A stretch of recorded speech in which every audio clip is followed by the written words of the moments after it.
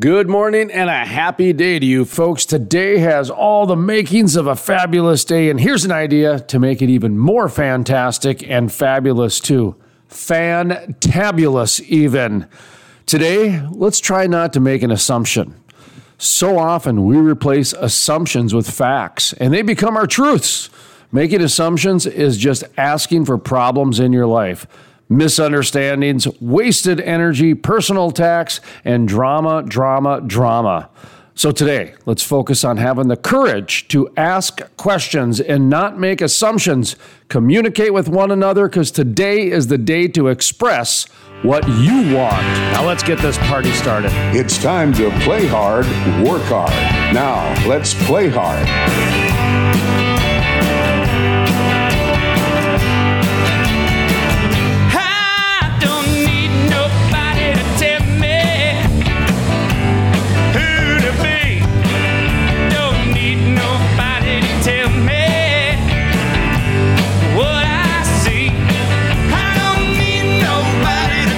Welcome to the Crude Life Morning Show. Play hard, work hard. My name is Jason Spees. That is Sterling. We are part of the Crude Life Morning Show. We're adding more members every single day, it seems like. We're still important, though, right? No, okay. Never were. All right. Our guests are important. I'm just a rung to be stepped on as you rise the ladder. Wrong. Rung. Love that word. Folks, how you doing today? That is Sterling. My name is Jason Spees, and like I said, we are the Crude Life Morning Show. Play hard, work hard, and we're going to be making our way down to Texas here very shortly, but we are in North Dakota today, where it's been raining all day. Had an interview with somebody in Alberta. Is it Calgary, Alberta, Canada? I believe so. Is that how that works? Calgary, Alberta, I am Canada? really bad on my Canadian geography. Fargo, North Dakota, United States. Like apparently there's a place called Quebec. Going to be heading to Midland, Texas, United States. Now that's down south. Boy, that would get really annoying to keep saying that, wouldn't it? To Yeah. having to say the country afterwards. Yeah. But and like use the country code. what I just did about Canada, right? Yeah. Well, it is a different country. It was snowing there. Yeah, a little bit of snow. Not stick around snow. But still snow. Yeah, and so I told him, I said, every year there's always somebody who says, June 1st, I remember snow. Oh, yeah. Didn't stick around, but, Mother's Day, of course, snow, very common. Freezing rain. I remember more freezing rain, fishing openers, and Mother's Days than any other weather on those days. Wow. True story. First year I lived in Reno, Nevada, would have been 94, 95. We got a little snow shower on July 4th. No kidding. Mountains, though. Yeah, and it's actually snowing there right now in Reno. One of my friends was telling me. Just not sticking, but snowing, It's still, that's where we're at. Well, even up here, man, you always figure there might be one last big storm in play, but hoping not. So we've been having quite a busy week. We got back from the Williston Basin Petroleum Conference, trying to get those interviews up as soon as we can. And I hate to tell you folks, but it's not real-time magic. So and we're not even adding a lot of fancy elements to it. But, we bring in 3 different microphones. Then we got to mix those together and make sure they're synced up. And on a couple of them, my microphone didn't come with. Uh-oh. Yeah, the audio. Uh-oh. So you just kind of just a bunch of me for an hour? No, you're not there, remember? No, it's just Sean Forbes and guest. No, that probably works better, actually. It did, actually. So you just kind of hear me in the background. Just murmuring. That's the sound guy. Don't pay any attention I'm like to him. the dad and mom from Charlie Brown. I'm like the teacher from Charlie Brown. You hear that in the background. And so anyway, I got to take a look at that. Telephone. If I sound like that, or if actually there were some technical things. I have had, I remember doing some interviews with World War II veterans for a historical group, and got through like 3 or 4 really good interviews and realized that my audio was absolutely just garbage. No way to salvage it. So we do it all over again. Well, we did over 20 interviews. I think we did close to 30 interviews, actually, between Jenica, Sean Forbes, and myself. And I think all but 3 got okay. Okay, good.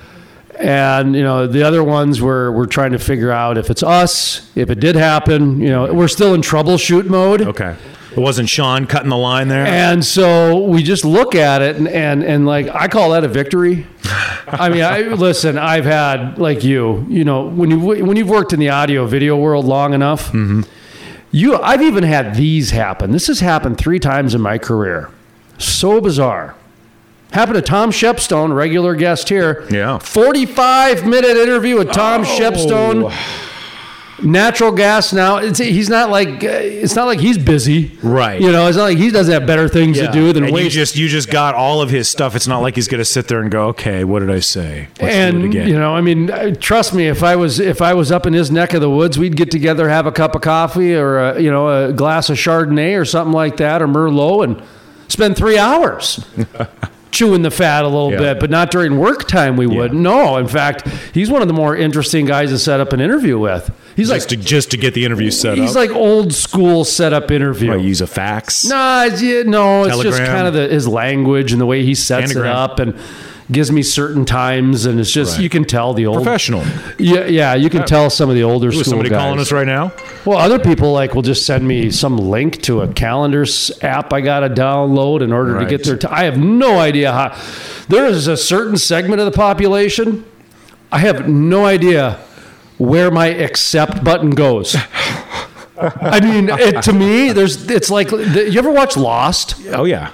You know when they had to record in those logs? Yeah. And then they had to put them in that bank vacuum tube thing. That's right. And then it just went out into a pile in the middle of nowhere. Yeah. That's what I think happens when I hit these accept. Oh, absolutely. Are you going to show up to this calendar time? I'm like, I don't even know what you're doing. Those messages end up where all the second shoe and socks go in the world. But I know where those go. Those ends up in Kenya. Those ends up in the Sudan. I've seen the articles on the Buffalo Bills winning the World Championship. Well, hey, that's the advantage of living Super in a Bowl. digital world, man. Is you can be like, oh, no, didn't get that. Never got that email. It went to my spam folder. I started BCCing myself on Really? a few things. Oh, yeah. Yeah. Well, when you get lied to so much, you got to realize you're the fool. Right. You know, fool me 100 times. I guess I'm the fool on that one. Yeah, shame me once. It's just me accepting and enabling at this point. So at some point, you change life course, right? I think it's important. You know, you might have lost some audio, but you did the smart thing. You had more than one microphone. And a special forces buddy of mine used to say that 2 is 1 and 1 is none. Right. So redundancy is good. You just found out that you were the redundant part. I also learned that I need to bring with my little checklist. There you go. Okay, I got this great story that I was told at one time from a pilot. Mm-hmm. Okay, he's a pilot. Guy had been flying 45 years. That's a long time to fly. 45 years pilot. Okay. Never came down once? Well, he started when he was 15. Okay. So he was a younger pilot, but but very experienced. Isn't that funny that you could probably get a pilot's license before you can get a driver's license? And he pulls out his wallet and he pulls out a laminated checklist. And he goes, Jason, I pull this out every single time I get into the cockpit. Okay. And he goes, it's so automated now. Yeah, I don't need to. But you still do it. He goes, but if I miss one of these, it's your life. Yeah. One of those is a bad day. Right. And so I kind of feel whenever I screw up, I think of that. Like, checklist. Okay, did I not check the mic? Yeah. And then there's these buttons on the mobile recording unit. Okay, there's that. Well, then one of the mics I have is even more of a mobile one, and it doesn't connect the same way as the other one.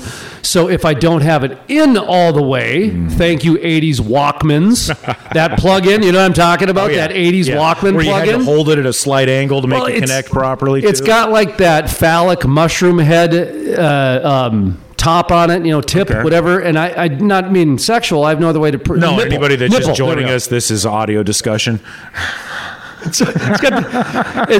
sometimes you don't click it in all the way, right? Yeah. You don't do the second click. Okay. So then I'm starting to wonder, well, did I not second click?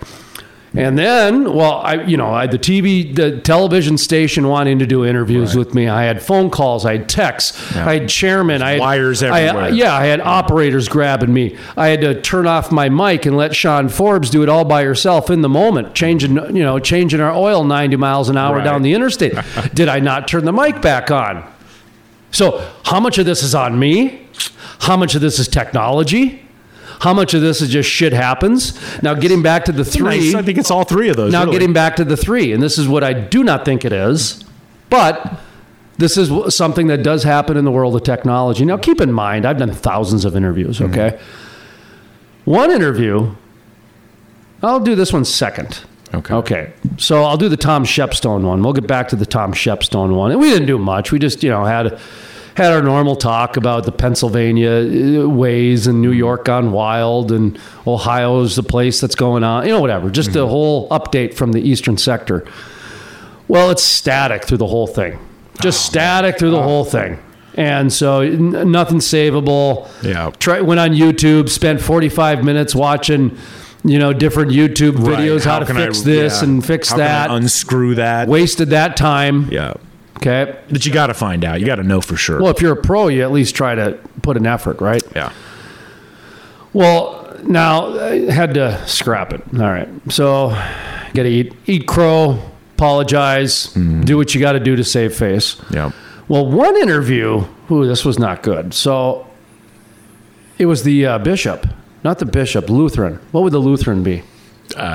Bishop's Catholic, right? Yeah, bishop is. Okay, I'm not sure the whole Lutheran. You know what? Pastor, padre. It was during the homosexual ushering in, out. There was a lot of issues with the church and that. Oh, okay. That was Catholic church. And so he was one of the ones pro. Okay.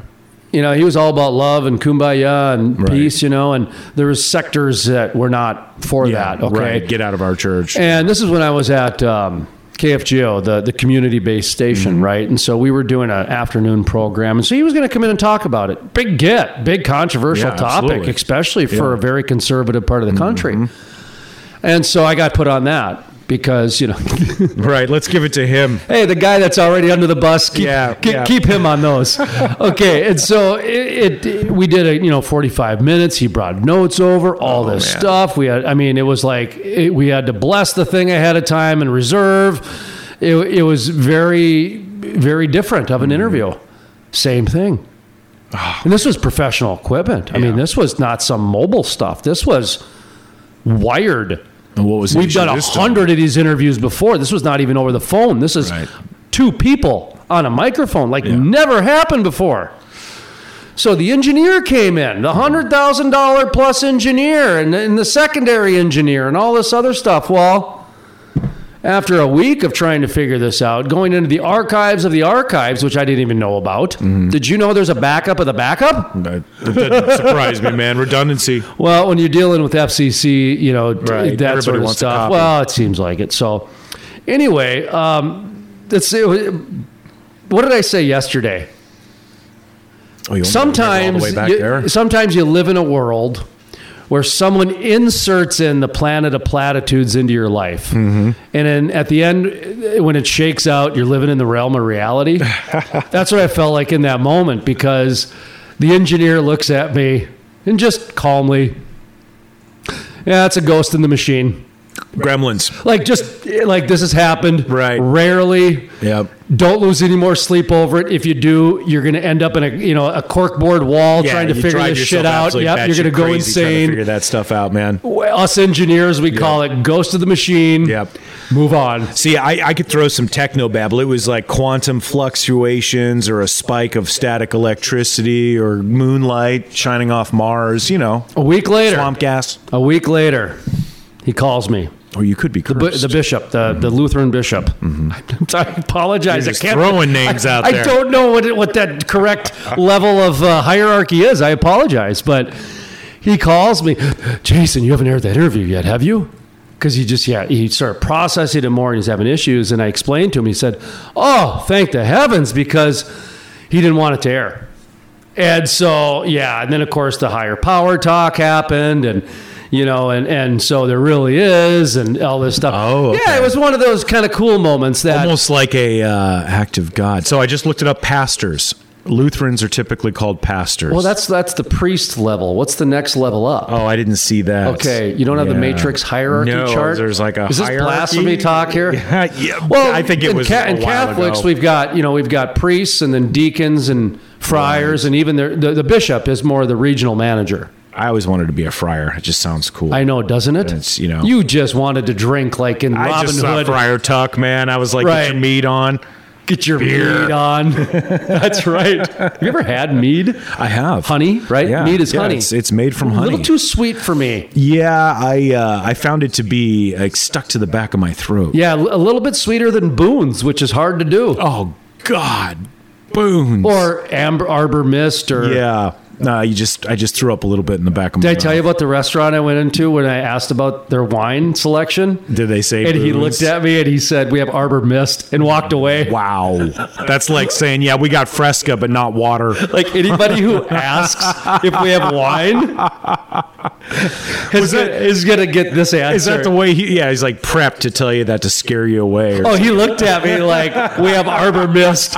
Like, dude, you get it right there. Yeah. What kind of place this is? I'll just give you a glass. You can go get some toilet water. Would you like to see our deep fried menu? Because that's our menu. Yeah. You know, Everything comes with a bowl of cheese. Did you get the hierarchy of that? No. Okay, forget it. Then we'll look it up later. Because it's not a big part of the story. So anyway, that was the other Ghost in the Machine. Where It's that interesting, though. That was divine intervention. Ghost of the Machine. That's like the Matrix waking up. The other one was just kind of Ghost of the Machine, the Gremlins. Ha ha ha! Got you. Wasted your time. Yep, just a weird And EM frequency. The third one, fourth and fifth, which was the Williston Basin Conference one, that I think was more me. How so? Well, I'm pretty sure trying to multitask that much. I'm getting older, man. I look in the mirror, I got more salt and pepper these days. Silver Foxin looking for romance. And the fact that I even know that was a band explains how old I am. Does say, you're either old or you're a historian. Are they shoop, doop, doop, or is that Destiny's? Dude, the older I get, the more music from my youth that I didn't even like, I like it again. now. Oh, wow. All right, so you're bringing on a lawsuit, too. Yeah, I know. Well, one more note. We would have got a bill from ASCAP. Okay, or, front cap. You didn't get that joke? Okay. I did. I wasn't sure where to go with Well, it. I could have said donkey cap, I guess. That would have been better. ASCAP, right? So, Well, when you were talking about your connections earlier, I was thinking, are you double connection deep on that, coming up here on June, the week of June 6th, by the way, June 9th and 10th specifically, we'll be at the Shale Energy Conference and Trade Show. That's right around the corner. Oh, it is, isn't it? I better make sure you better start hitchhiking my now, rooms are reserved. Oh, no, we're not doing the EV vehicle trip. No. Dude. You know what we should do? Let's do a race. You have to start out from here in an EV-only vehicle using only charge stations that are available, to the normal end user versus somebody hitchhiking down. That, by the way, should be something the oil and gas industry should sponsor. Is like a cannonball run. The great EV race. Right. From Tulsa to Oklahoma City. I was going to say from Fargo to Moorhead. Well, I'm saying from Dallas to Houston. Yeah. It's a 3-hour drive, right? Uh-huh. Because the EV vehicle can only go 2 to 2.5 hours. Right. And if you really want to get snarky and fun, do it in the Rocky Mountains where they got to go uphill. Yeah, right. So it's between rest stops. Go from Denver to Boulder. Oh, man. Which one's downhill? I don't even know. I don't know either. But, okay, from Greeley to Boulder. Yeah. There we go, from Greeley to Boulder. Yeah. Test the brake system there, man. See, I think that's a great idea. EV drag racing. That's what we're going to do. We are going to do that. I bet you I could find 3 EV users that will be a part of this. We'll start from Becker Safety, or we'll find some super charging station out in Greeley. I'm sure they have one or two that are powered by fossil fuels. Well, a lot of these EV stations are charging stations. Right next to them is generator. Yeah, they got a diesel generator. Yeah, and it looks like a shed. Yeah, they got to hide it. Well, yeah, I mean, it's you got to build that elementary school to conceal it. But I wonder, because I've heard similar things where they're using solar panels to power some oil and gas equipment. So I'm wondering, do they? Well, we did a story in that a long time ago. Yeah. Yes, that was one of our first year stories. That's the thing, is that they're not afraid to implement. It's an engineering thing. Does it work? We'll use it. Well, versus, we've got to hide it. No, the story we did was that these guys out of Kansas, these crazy yahoos out of Kansas, right? Uh-huh. Smart, clever capitalists. They had, 8 solar panels next to their rig, and it probably helped 20% of their business. That's it. They did it because the tax credits were there. I think their uncle had one they were throwing away. They threw in there maybe. They took advantage of a lot of sticks of opportunity. That's the thing, is they don't really look at, generally they're not looking at it from the point of view of, I need to do this because it's going to save the world, right? It's more, this makes things easier. It's all about efficiency. Solar panel pump jack. I'm going to write that down and put that video on Solar there. power pump jack. Yeah, Band name called it. Maybe just pump jack. I just had to cough there, and I think that's another reason why I screwed up at the Williston Basin Conference. Turn it off and then. Well, and the mic I was using the lesser of the mics. I was using the least quality of all of them. Okay. Because Catholic guilt, that's what I do. Sure. Okay. Everyone else has got to have better than me. Yeah. So so the mic is even, the on and off button is like flush. A little twitchy. Flush. Okay. Not flush. Flush. What would be the flush? Yeah. Whereas these mics, as you can feel them. Yeah, I like knobbies. So sometimes I would go to turn the mic on, and it wouldn't turn on, and I think it would. I caught myself doing that one time, so then I returned it on. So now I'm starting to second guess myself. Yeah. You need that checklist, man. I need the checklist. I think that's what, it's like me with my readers. We're at that age now. Do the airplane story about saving people's lives. Don't do the old age one.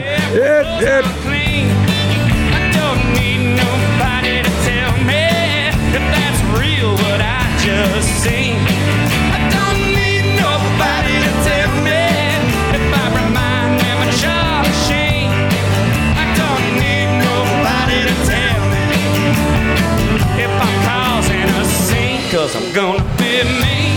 The music heard on the Crude Life Morning Show, Play Hard, Work Hard, is by the Moody River Band. Interested in becoming a sponsor? Email studio@thecrudelife.com. The Crude Life, Play Hard, Work Hard, is sponsored in part by Great American Mining monetizes wasted, stranded, and undervalued gas throughout the oil and gas industry by using it as a power generation source for Bitcoin mining. Great American Mining Company brings the market and their expertise to the molecule. Their solutions make producers more efficient and profitable while helping reduce flaring and venting throughout the oil and gas value chain. And if you're a mineral owner, check out how much Bitcoin you could be making right now with your valued gas. Go to GAM.ai. That's Great American Mining, GAM.ai.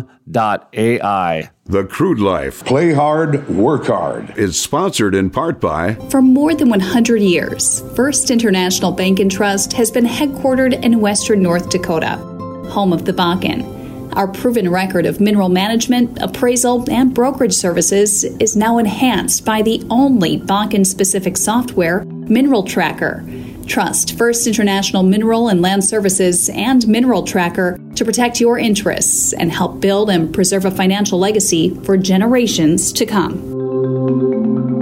It takes an industry to build a forest. Hey folks, Jason Spees with The Crude Life. Did you know about half the trees planted in the last 20 to 30 years have died within the first year?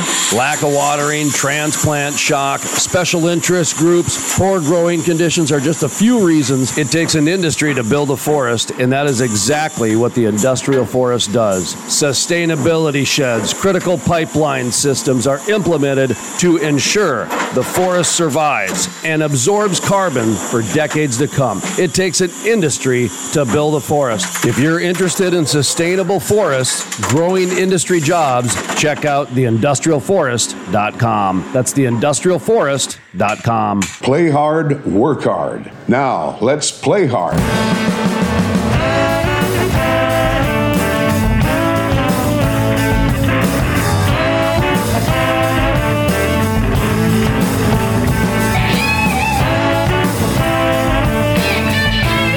Welcome back to the Crude Life Morning Show. Play hard, work hard. My name is Jason Spees. Sterling is sitting right over across the studios here, the Industrial Forest Studios, and we've got Mr. John Lyle on the phone lines, the Swan Energy phone lines from S&B Helical. How are you doing today? I'm doing well. How are you?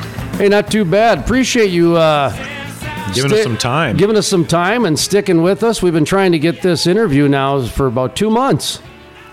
Oh, yeah, it's been a little bit. And these are good problems to have. I was telling Sterling that this is the way oil and gas works. You know, sometimes you got something booked, and 5 minutes before you even got the phone call or the meeting set up, you get a text that needs to be rescheduled. And 2 months later, lo and behold, and the reason I bring up the timeline is because originally we were going to talk about your opening day game for the Houston Astros, and we're almost at the All-Star break now. Yeah, it was a pretty good game. We were able to make it. Somebody donated some tickets to local veterans, and Matt Torres from my team, he and I were both vets, and we were able to attend that game for free. Oh, wow. I made a pretty good post there on LinkedIn in regards to the publicity that the oil and gas industry in particular had made at the game with all of the sponsorships that were occurring, and kind of put out there that the game was brought to you by oil and gas. And the reason we wanted to bring you on was to talk about that theme, because that is one thing that, the Crude Life has been pretty open about, is how the oil and gas industry needs to do a better job of reaching out to the masses more rather than the industry. And Sterling, who's grew up in Dhahran, Saudi Arabia, so he literally lived on an oil and gas compound for his entire childhood. He grew up around it. So for him, it's a little bit different. But for the average person in America, it's hard for them to connect with oil and gas.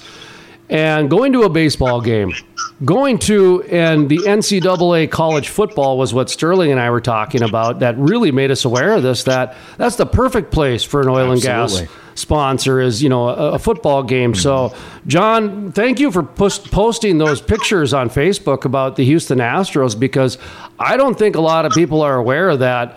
This is starting to happen now, more and more, that these oil and gas companies are starting to show that they're showing support outside of the industry into more community type environments. Are you seeing that too?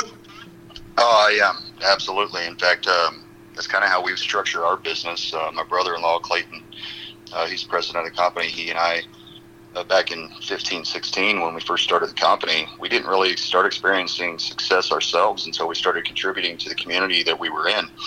At that time, it was just the community of Williston, North Dakota. But once we got out and started attending events and going to Chamber of Commerce related stuff and going to games and sponsoring games for the local college hockey team and things like that, that's when we noticed an uptick in revenue and business. And of course, with that, then we contribute more to the local economy and the local events that are going on. So it's just a good mutual relationship. You mentioned Williston and Colorado. Talk to me a little bit about your journey in oil and gas, different locations, different shale plays that you guys are in. And I always say shale plays, just different reserves, or because some people do unconventional and conventional. And I just like the word shale play. It's so lazy. Yeah. I'm just being lazy. So talk to me about your different locations and your journey and the whole deal when it comes to oil and gas. So with oil and gas, again, Clayton, he's fourth generation. His family's been in oil and gas for several generations. His dad took them overseas. They traveled to Indonesia and all over the world doing drilling and things like that. And then Clayton followed suit and did the same. My prior career was in law enforcement. I came out of military, went and worked for the Houston Police Department. That's what I did for quite a while, and then had some things go on within the family that required my attention, and that we moved the family. So when that occurred, I made some big changes, and I ended up going and joining them in the oil field. Towards the end of 2014, we saw all these layoffs happening, and we said, well, let's go into business for ourselves. And that's what we did. So in January of 2015, S&B was started, and we started out in Williston. Our first client was XTO. That was our very first MSA, and that's really how we grew, was getting within that community again there in Williston. Over time, people had moved around within the oil and gas industry, and we had maintained those relationships. We had some folks that had worked their way from Williston down into the Permian and the Delaware basins down there in Texas, and they called us one day and said, hey, we've got a competitor of yours down here that's got pretty much a monopoly on your product and service, and we'd like to see you guys come down here and bring a competitive advantage. And that's what we did. In fact, we're still working down there in the Permian, and we're still working up in North Dakota in the Bakken. We've worked in the DJ. We've got work going on the Piceance right now out in western Colorado. work out in Louisiana and all over the place. In fact, I just made a post on LinkedIn. Speaking of LinkedIn, a moment ago there, we've hit 10 states in the last 6 years, which is pretty good considering we're just we're a small veteran-owned and operated business. We're all privately funded. When we want to grow, we don't have a big, lavish firm providing us with funds. We have to put capital back into ourselves.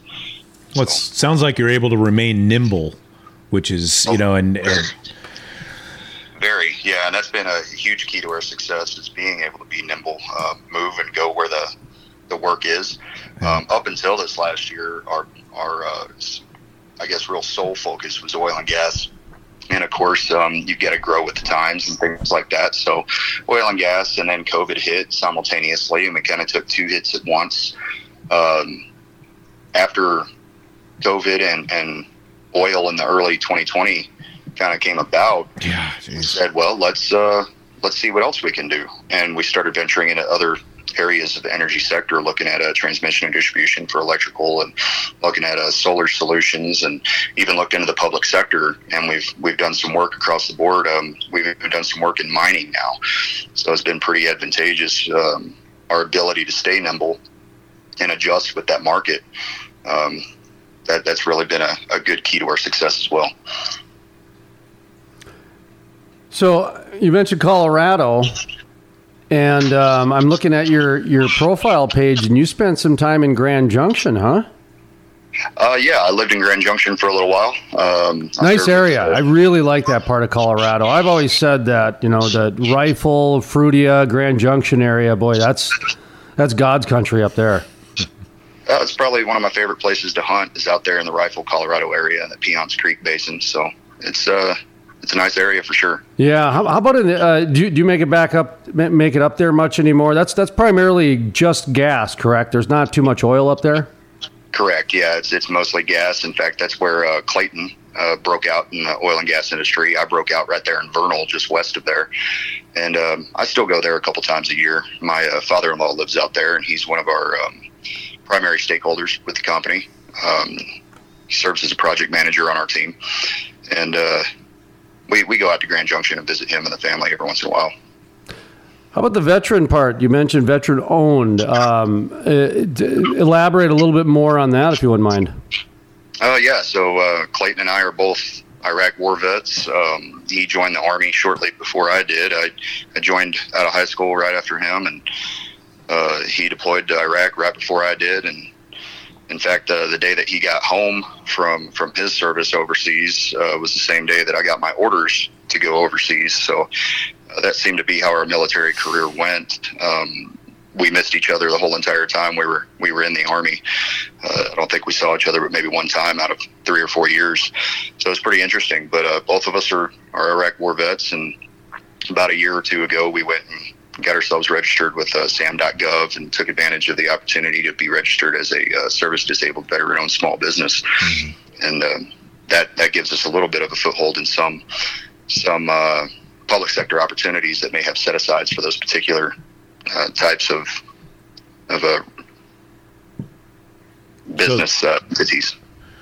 So there is some outreach. I was kind of curious about if there were opportunities for veteran-owned small businesses in your field, to get a foothold, to be able to get an opportunity to make bids on those types of contracts and have those opportunities. Well, within the oil and gas industry, there really isn't. I haven't seen any advantage there with regards to that status, but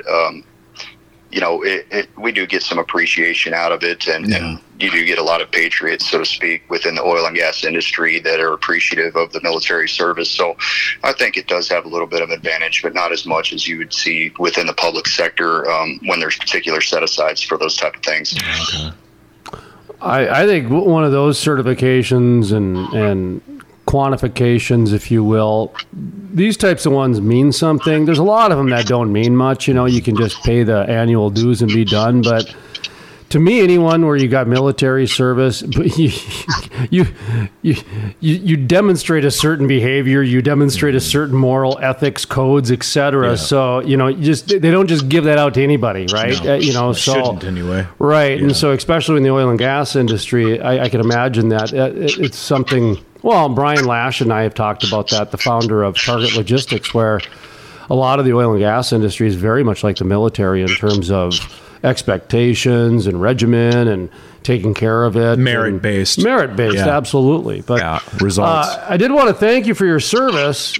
And also, I wanted to invite you out to the Bakken Barbecue on June 18th. It's a Friday. I don't know if you got plans, but if you make your way out to the Bakken Barbecue, we'll recognize you up on stage. I don't know if Tiffany Steiner or Jackie Jenkin are going to slap my hand at all, but I'm the MC, so I can abuse them a little bit. It's to honor first responders. That's what I'm saying. It's about as first responder as you get. We're honoring the police. We're honoring fire. We're honoring EMT. Nurses. I don't know if we have military. So, anyway, you're Plus invited barbecue. to come out. And barbecue, too. I appreciate that. I'll definitely consider it. I don't think I have anything going on around the 18th. Well, if you want, I'll send you the information, and if you can make it out, we'll even promote you, and people can come by and shake your hand. And we'll be handing out potatoes. Yeah, hot potatoes. We're going to be handing out potatoes. It's a good vegetarian option to put your barbecue on. Oh, there you go. Exactly. Well, everybody's welcome at the Bakken Barbecue. And honestly, I would like to ask you about ESG, if you wouldn't mind, because you mentioned you're getting into the mining a little bit, and you've got your, oil and gas solar in there too, maybe. And just, exactly. But the potatoes is our kind of example of ESG, which is, barbecues are inherently kind of inclusive or exclusive. I mean, you're vegetarian. What are you going to eat at a barbecue, right? Sure, yeah. Well, if we offer potatoes, at least a vegetarian can come. Right. And be a part of the fun and the festivities. Doesn't mean they have to eat one rib. Too bad. More for us, man. And if it offends you, stay out, right? Just for America, free we're country. trying to meet you halfway, hippies. Come on. So that's our example of kind of ESG, just to kind of get the conversation going. Are you hearing anything out there on this ESG movement, pro, negative? No idea what's going on? Do you have any idea what I'm talking about? Quite honestly, I do not. I do apologize. Bring me up to par. No, that's okay. It's environmental social governance. It's this. So I know what the acronym is, but I've never actually read into any of it. Oh, no problem. No, I'm glad you said that, because that's making me aware that we need to probably educate a little bit more on our end on some things, because well, we're just starting to see it now, in regular use. Well, they're ramping it up. Yeah, they're ramping it up. I got some emails now. States are doing quick ESG training and all. Oh yeah, there's going to be ESG money now. certifications. Well, it's money now. Yeah, it wasn't money before, so they didn't. They didn't want to do it. So now they're going to educate. So interesting. Okay. Well, we won't spend any more time on that topic. So. What's next for you guys? You're in Colorado today. What's next? Where are you going? Oh, hell, we've got work all over the place. It's actually picked up tremendously since, I'd really say about the first of the year, maybe February. We've seen a significant uptick in opportunities and then also an award of work. Whereas going last year, we saw plenty of opportunities, but they would always fizzle out. I mean, I saw probably 50%. With no amount of exaggeration there, of our opportunities would end up getting canceled or pushed out. So that's something that hasn't happened in quite a while. I'd say several months now, is when we get a proposal opportunity, it ends up actually being executed, whether or not we win the job. But for us moving forward, we had to do some stuff last year, like most people, to adjust the market and the volatility of the economy that hit us, and then also with COVID-19 travel restrictions, things like that. So we're regrouping. We've moved our headquarters from Midland, Texas over to Houston, the Woodlands, just north of Houston. We've still got our Midland, Texas office. We've still got our Williston, North Dakota office. But we've definitely done some regrouping. I'm building a house down there, and I'll be moving there in July myself. Really focusing on the Gulf Coast. And you're moving down to Midland, huh? Or down to Texas? Back down to the Houston area myself. No kidding. That's you're the fourth person in the last 3 months that said they're doing that from the Bakken. Well, you've got a lot of decision makers that are regrouping there as well. So you got to go where those decision makers are, right? We're seeing less and less of opportunity to interact with them in other cities, whereas Houston's a good hub. We can get in and out of it very easily, with air travel and whatnot. But there's plenty of opportunity within the Gulf Coast region as well. So that's pretty advantageous. And then we can mobilize out of there and get our material in and out of there with the local ports and things like that. There's plenty of opportunity and plenty of advantage for putting ourselves there. But like I said earlier, we're still working in multiple states this year so far. We've worked in New Mexico, Louisiana, Texas, Missouri, North Dakota, New Mexico. I think I said New Mexico, but yeah, we've been all over the board and looking forward to seeing what the rest of the year brings. And you mentioned Clayton several times. Is that Clayton Carmack? Yep. And he's a partner, business partner, or?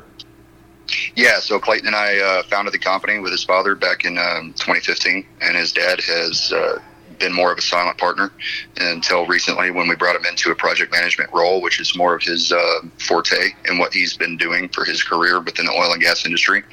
And then Clayton is our president. And the reason I ask is, didn't he just get elected to the Permian Basin Pipeliners Board? Yes, he did. Well, yeah, tell him congratulations. Nice. We're going to be at the Shale Energy Resources Trade Show June 9th and 10th down in Midland, and we have Derek Clark and Adam Perkins from the Pipeliners Association already scheduled to be guests on the Crude Life. So you guys are doing good work with the Pipeliners Association. We're happy to support them. Oh, that's great to hear. I really appreciate it. I know Clayton will be appreciative as well. He really volunteers a lot of his time there and seems to be a good fit for him. Well, if he'd like to come on the Crude Life while we're down there, we'll certainly create some space for him to come on and talk about some of the things that are going on down there. Because, like I said, the Pipeliners, they do good work down there trying to raise money for the community, but also bring people together for the right reasons. It's not just a political type of a thing. You get probably the Pipeliners are hard workers. Jeez. Oh, I agree. Yeah. I agree. You have to be. Well, it's a different level. Yeah. It is. You got to hit it, or you're out. I mean, it's not even getting the roughnecks. That's a whole other level of work. So, oh yeah, no, trust me. It was actually funny when I broke out in patch. I did surface drilling, and then I went and worked on a flex rig in the DJ Basin for a little while, working derricks, and I remember one day after I got done pulling about a 16-hour tower, I got back to a little camper that I had, and family was living in Grand Junction. I was working in Vernal, and I sat down to take off my boots. And about 8 hours later, I woke up. I was wearing my boots, and I was in the sitting position. So, I was still covered in mud, and I rinsed off real quick, jumped in the truck, and went out for another tower. I did it again. Didn't skip a beat. Yeah, jeez. Like I said, until you know what it's like to make a major decision at 2 o'clock in the morning with a seatbelt wedged in your back while you're sleeping, you don't know what it's like to work in the oil and gas industry. There you go. Because that comes at some point. Well, hey, I appreciate the time today. And, again, circling back to the main purpose of the interview, which is good work out there promoting the industry, showing that the energy industry, the oil and gas industry specifically, they are starting to do more, showing their brand and their awareness outside of the industry events. And the Houston Astros is a great place to do it because it's bringing in all walks of life. And again, we bring up the NCAA. I was just looking. There used to be an oil bowl back in the 40s. Wow, really? Yeah, there was an oil bowl back in the 40s, and then it went away. And then that was the end. There was no more sponsors. Oh. I looked, not Shell, not BP, not Exxon. They treat them like tobacco sponsors now, Yeah, but even back in the 80s, there wasn't even just a random Exxon or anything like that. So this is why I think this is big news. Mm-hmm. I look at this as like, wow, they're starting to reach out in the professional arenas That's why we're bringing John Lyle in, because he's boots on the ground to see this. Seeing it, yeah. Well, this is a very long format story, but it's a story. Well, I was just wondering real quick before we let you go, were they just basic, ads for the company, or were they message ads? Did they have like that fracking one we saw in New Mexico the other day we were talking about? John, were they branding ads, or did they have messages? You know what I mean? Like, was it just your basic thank your oil and gas workers, or was it just... No, it was actually a little bit of both. So, okay. I'd say primarily it was, just the signs for various companies that were posted, but then you actually had on the Teletron, or whatever the heck you call the screen there, they had a scrolling message going, and I actually took a picture of that too, because at one point in time that scrolling message said, "Today's game brought to you by oil and gas." Oh, cool. Yes, yeah. That was phenomenal, so it was great to see that kind of a response, and I made sure I took tons of photos from where I was seeing. If you have those still, we'd take them. Jason, studio@thecrudelife.com, or just text them over to me, whichever works, or send them via LinkedIn. That'd be great, and we'll give you photo credit, the whole deal. But that I'd love to see that as our image on the news, Absolutely. and when people post, like the ticker tape scroller. When they post links, how it gives you one photo. Mm-hmm. Have that be the photo. Yeah, that'd Absolutely. be cool. That'd be really cool. So, anyway, any final thoughts? Any final words? Messages? Anything we'll give you the final thought, I guess. Lottery numbers? Oh, hey. Well, S&B, we're veteran owned and operated helical pier business, providing oil and gas with helical pier foundation solutions across the United States. And hopefully, we get enough clientele and a big enough piece of that market that we can eventually have our logo sitting in Minute Maid Park up there with the Astros. So outside of that, y'all have a great day. Thank you very much. You too. You're walking, I'm talking, I'm smoking, I'm joking with the people that I know. I'm thinking, I'm drinking, I'm spinning, I'm grinning. Hope my car stops when I go. The music heard on the Crude Life Morning Show, Play Hard, Work Hard, is by the Moody River Band. Interested in becoming a sponsor? Email studio@thecrudelife.com. The Robert shining with the marquee sign. A frozen cobblestone reflects the night. Riding up the smile faces of the people passing by. The Crude Life, Play Hard, Work Hard, is sponsored in part by Great American Mining monetizes wasted, stranded, and undervalued gas throughout the oil and gas industry by using it as a power generation source for Bitcoin mining. Great American Mining Company brings the market and their expertise to the molecule. Their solutions make producers more efficient and profitable while helping reduce flaring and venting throughout the oil and gas value chain. And if you're a mineral owner, check out how much Bitcoin you could be making right now with your valued gas. Go to GAM.ai. That's Great American Mining, GAM.ai. The Crude Life, Play Hard, Work Hard, is sponsored in part by For more than 100 years, First International Bank and Trust has been headquartered in western North Dakota, home of the Bakken. Our proven record of mineral management, appraisal, and brokerage services is now enhanced by the only Bakken-specific software, Mineral Tracker. Trust First International Mineral and Land Services and Mineral Tracker to protect your interests and help build and preserve a financial legacy for generations to come. It takes an industry to build a forest. Hey folks, Jason Spees with The Crude Life. Did you know about half the trees planted in the last 20 to 30 years have died within the first year? Lack of watering, transplant shock, special interest groups, poor growing conditions are just a few reasons it takes an industry to build a forest, and that is exactly what the industrial forest does. Sustainability sheds, critical pipeline systems are implemented to ensure the forest survives and absorbs carbon for decades to come. It takes an industry to build a forest. If you're interested in sustainable forests, growing industry jobs, check out theindustrialforest.com. That's theindustrialforest.com. Play Hard, Work Hard. Now let's work hard. Well, you're my pineapple. pineapple, baby, let me be your mango man. You're my pineapple, baby, let me be your mango man. Welcome back to the Crude Life Morning Show. Play hard, work hard. My name is Jason Spees. That is Sterling. We are Play Hard, Work Hard We're Morning dropping Show. stuff. We're that excited. John Lyle, good interview with him. That was a good one. Thank you very much. Of course, we're going to have that interview isolated as well. Why are we quarantining our interviews now? Oh no, we quarantine and isolate. Right. We COVID late. Right. We got to make sure we didn't say, or we have to cut out most of the stupid things that I said. That they because sometimes people don't want to listen to the first hour of our nonsense. Really? So, well, okay. That's so, weird. For example, Charles Gorecki. Okay. He's the Great name. CEO of the Energy and Environmental Research at UND. Okay, so not only is he of the upper management Intelligentsia. ilk, but he comes from intelligentsia. Right, exactly. So pretty sure he doesn't want to put the Play Hard, Work Hard in their newsletter. We're the lowbrow to his. We're the Neanderthal. But, putting the crude life out there in isolation, like Harold Hamm or somebody Right, else. yeah. That they'll do. Sure. But not this nonsense. No, that's fine. No. But I always give us one day. I give us one day of, oh no, you got to listen to our crap Right. to get to the good stuff before we put the good stuff on its own. Exactly. It's attrition.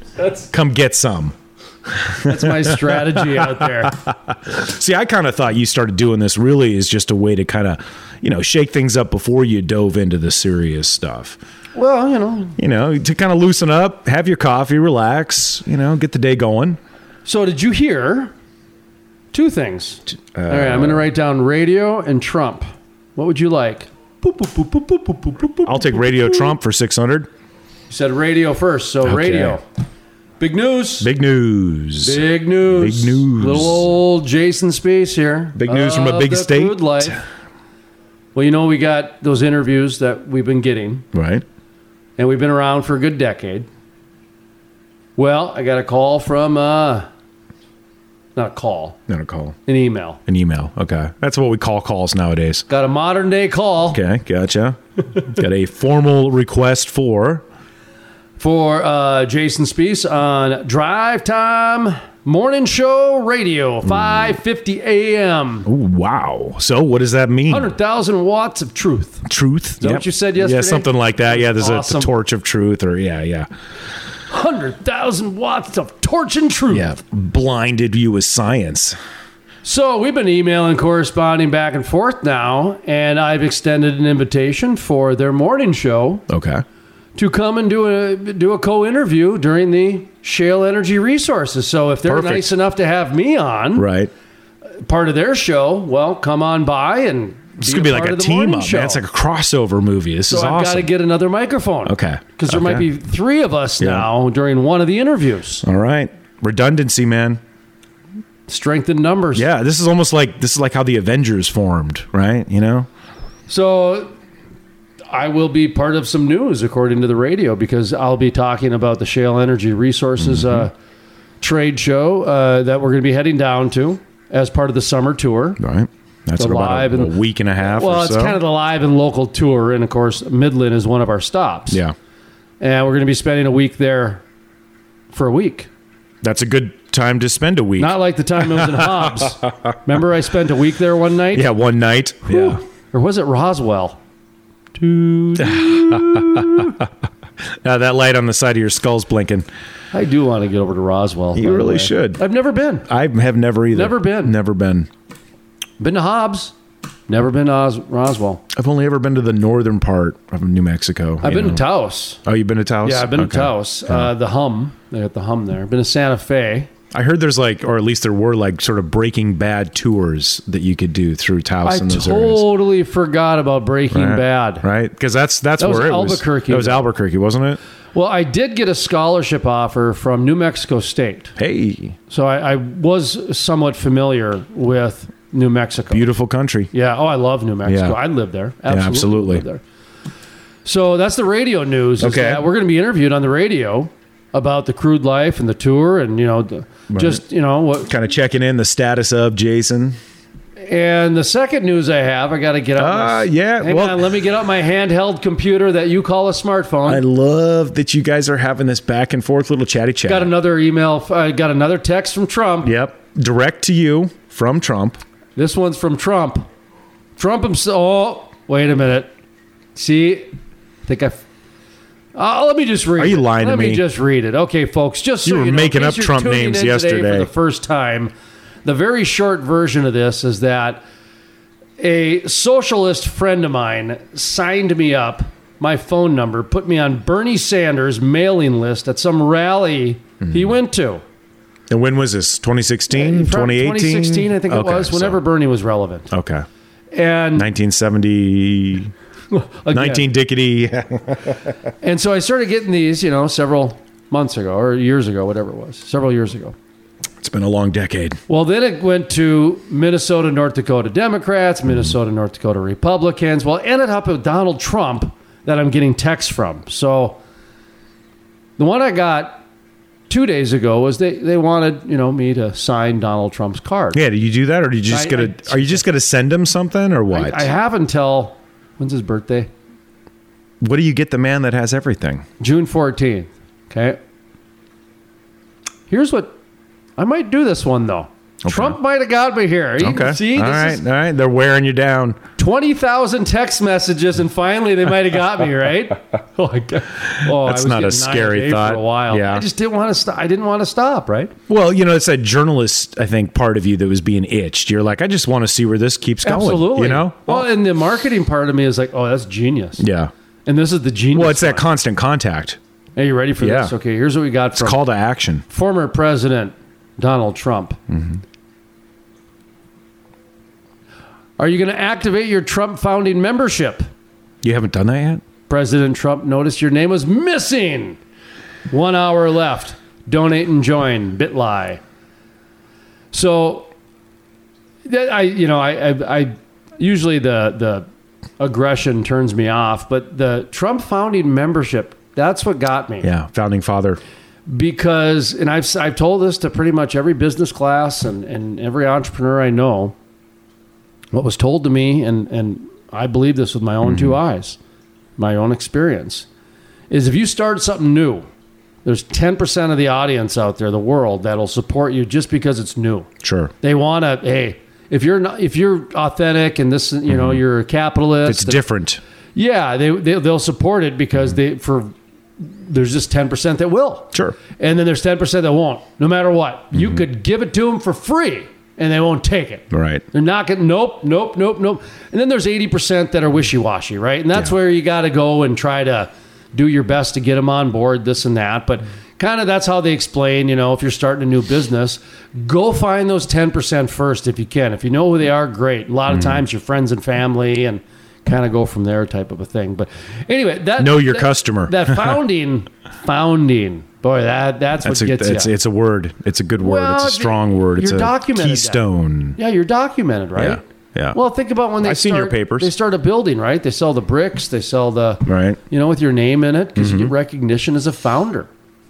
So, I bet you Donald Trump could get a lot of people to plant trees if it came with a Donald Trump planter stone.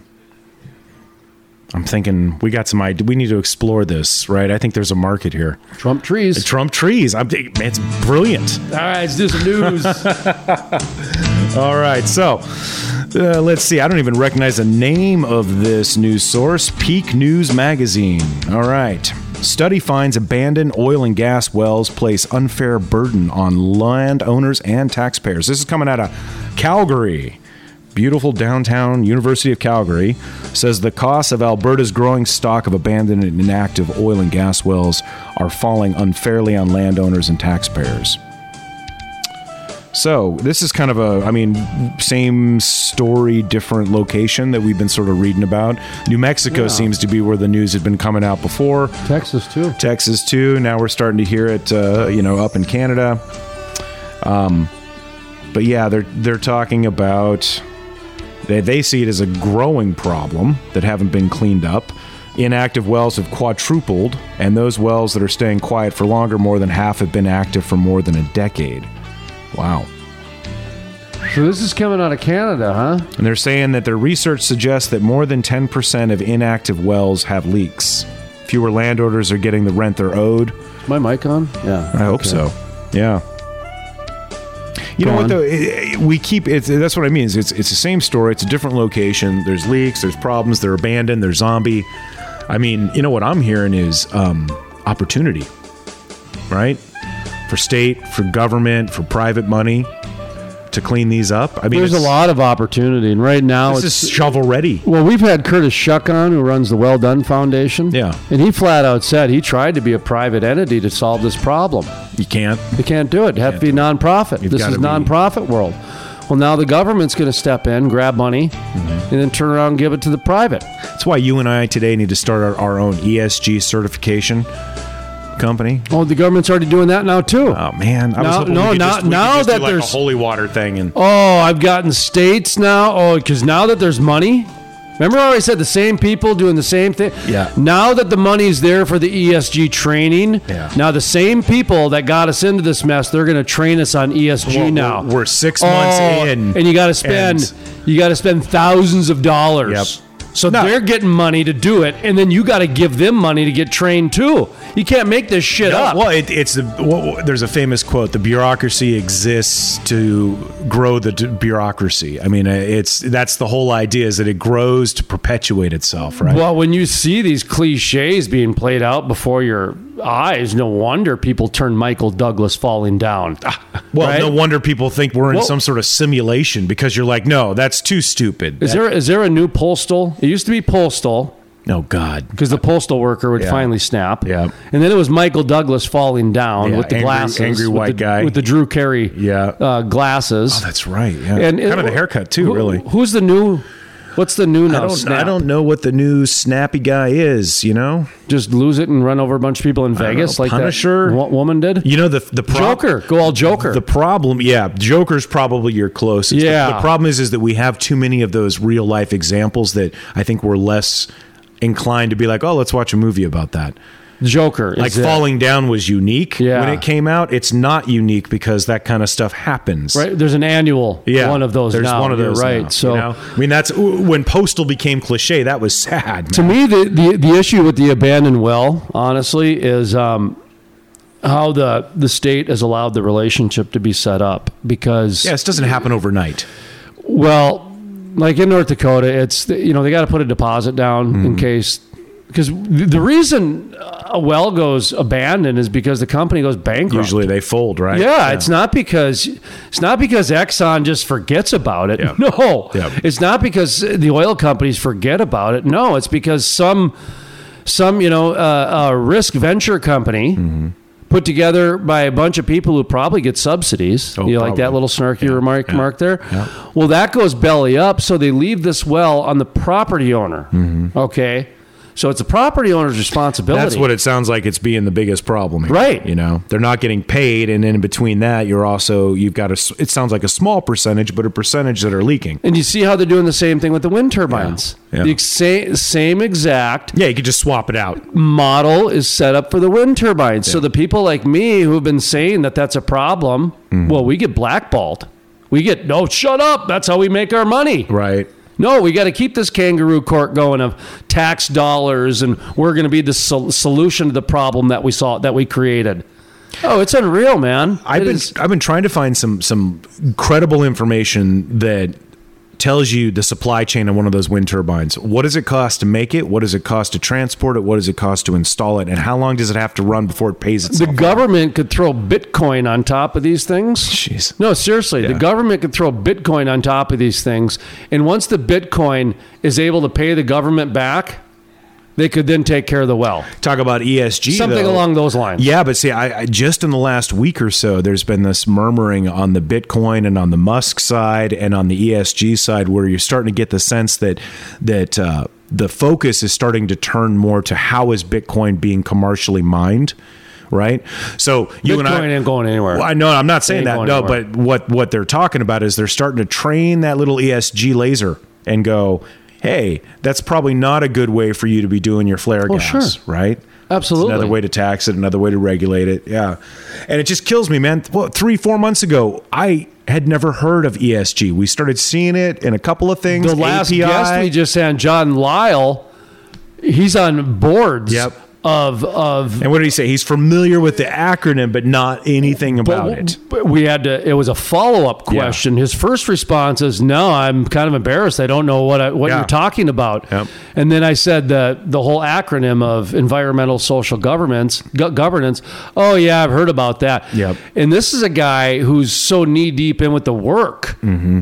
And this is as clearly that's going to be something that's going to become another layer of regulation and rigmarole for him, right? Because isn't that the way it percolates down? And but what I'm getting at is that John Lyle, he's not connected. Right. Okay, he was on the board of directors for the Williston Chamber of Commerce. Okay, so he's connected with people in the know. Right. And this ESG movement is happening so fast. Mm-hmm. People like him that have made a living being a leader in the industry, they're not even going to have time to do anything but react. Well, and that's the part that's going to be very difficult for someone like him because, listen, man, he's a veteran, and you're going to tell him what to do. Well, you got to explain why it's purposeful to get. Do you see it? Do you know what I mean by that? Yeah, go on. Well, no, it's like if you woke up tomorrow morning and there was like, oh yeah, by the way, we passed a regulation last night, completely changes how everything's going to be done, and. Same thing happened with the climate tax. Well, yeah, but you know what's interesting about this is coming. It's coming from legislation, but it's also coming just from pressure. I mean, that's the whole acronym: social governance. It's a pressure, right. So it's haphazardly, and you've got the marketplace like either knee jerk or turtling down and not even talking about it, or so busy doing other stuff they're like, I don't have time for this BS. I've heard about it, but what? You know, it's interesting because the world of picking and choosing winners and losers is now being done on an intangible and tangible basis when it comes to social governance. Because remember, a lot of business is black and white. Mm-hmm. You either make money, you don't make money, that sort of thing. When now you're talking about, we need to do this for this reason, all of a sudden profits don't matter anymore. Yeah. And Ashley McNamee, talking about the ESG right here on this program with Wilson and Alvarez, she was hinting to that, to where conversations are, her and I had that talk. I said, it's not a definitive, but I've heard these conversations, and she didn't shy away from that. She didn't deny it. I'm not saying she agreed with it, but she did not deny it, and I know what that means. And she's a former news anchor, so she knows what she's doing. Right, yeah, and we're not even 6 months into the year, and it's like, how could you definitively say, no, it's not going to get any more crazy before December? She knows how to speak without getting in trouble, and I don't. That's why she was the news anchor, and I'm still schlepping it here on the radio. Now a podcast. Right. Okay, what's the next? On the radio. What's the next news story? This will help you, actually. I think this will help you calm down, get your blood pressure down a little bit, kind of a little namaste moment for you here. I didn't know my blood pressure was up. Yeah, so this is science news. I'm going to do a little science news for you here. Okay, you ready for that? Yeah. U.S. first open-air genetically modified mosquitoes have taken flight. Oh, the Bill Gates mosquitoes? Yes. No, this is their subsidiary company called Oxitec. They're male mosquitoes for pest control. Yes. They started growing in tiny eggs set out in toaster-sized hexagonal boxes on suburban private properties in April. On May 12th, experiment monitors confirmed that the males had matured enough to start flying off on their own. Man, isn't it cute when they can do it on their own? Little empty nesting here. So they're going to go out and court American female mosquitoes. Well, that's good. You know, at least it's a American thing. So this short-term Florida experiment marks the first outdoor test in the United States of a strain of genetically manipulated, or GM, male mosquitoes as a highly targeted pest control strategy.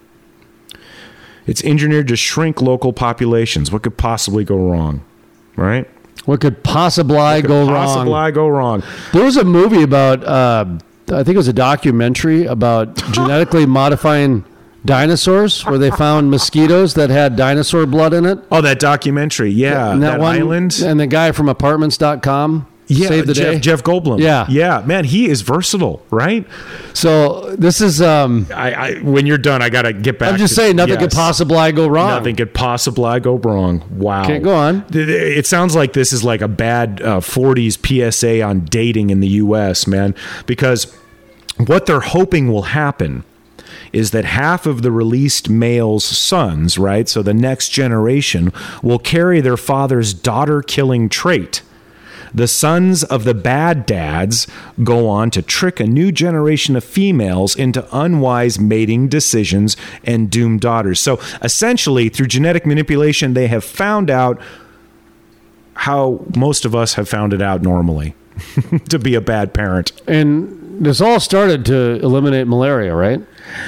This is probably to do that, but it's really. It was in other countries. That's why that's where this first started. That's why I call them Bill Gates mosquitoes. Oh, okay. Because Bill Gates was trying to eliminate malaria, and a way that he was connected to it, and I believe it's pretty public. Yeah, it looks like in Brazil they had already tested a strain and gone through the regulatory process so that the company could sell them. In Brazil. Interesting. Yeah.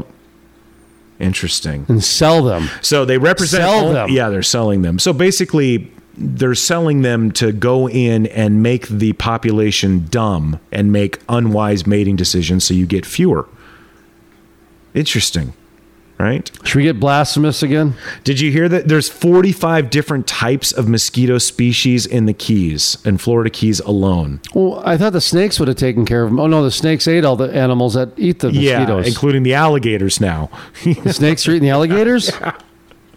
The not the meth alligators. The methylbino-gators. Yeah. The Prozac snakes are getting eaten by the meth alligators. So, I'm definitely not your normal tinfoil hat kind of guy, but I hear this kind of stuff and my spidey sense tingles. Well, that's okay. Bit, we can get up on the Rock of Gibraltar and have a little bit of a. Is that what we're smelling? A little bit of a New Testament, Old Testament talk here, because. Playing God. I wanted to ask you, I assume, of course, because if we're talking about genetically modified animals, I assume that somebody from the clergy or the cloth was interviewed in this story. No. So nobody in this story... Well, it is a science article. Because there was a whole, up till last year, that was a big deal for the church. Anything GM? Not to play God. Yeah. And they kind of folded over on the wheat, not the wheat, the corn and, some of the other plants, which that's a whole different vein. Yeah. But Monsanto. When we started getting to the cloning and the genetically modifying of fish and that sort of stuff, there was a lot of churches that would get upset. Well, that kind of went away a little bit. So I do want to say... Who the hell defends mosquitoes, though? Come on, Well, right. Put them at the bottom of the ocean or on the moon, right? That's how you get your foot in the door. Well, you need to eat them because of bats. Right. But the wind turbines keep killing the bats, and the mosquitoes the bats eat like 10,000 mosquitoes a day. We're always going to adjust our environment. For everything created by God is good, and nothing is to be rejected if it is to be received with thanksgiving. Okay, so I need to start eating mosquitoes. That's what the rabbi friend would say about that. Okay. Is that everything is good? Right. You're doing some Yiddish there for me. Nothing should be rejected. Oh boy, But the Catholic in me with the New Testament, because your Testament is old, I'm going to get my New Testament out. Mine's full of blood and brimstone. I'm going to open mine to Matthew.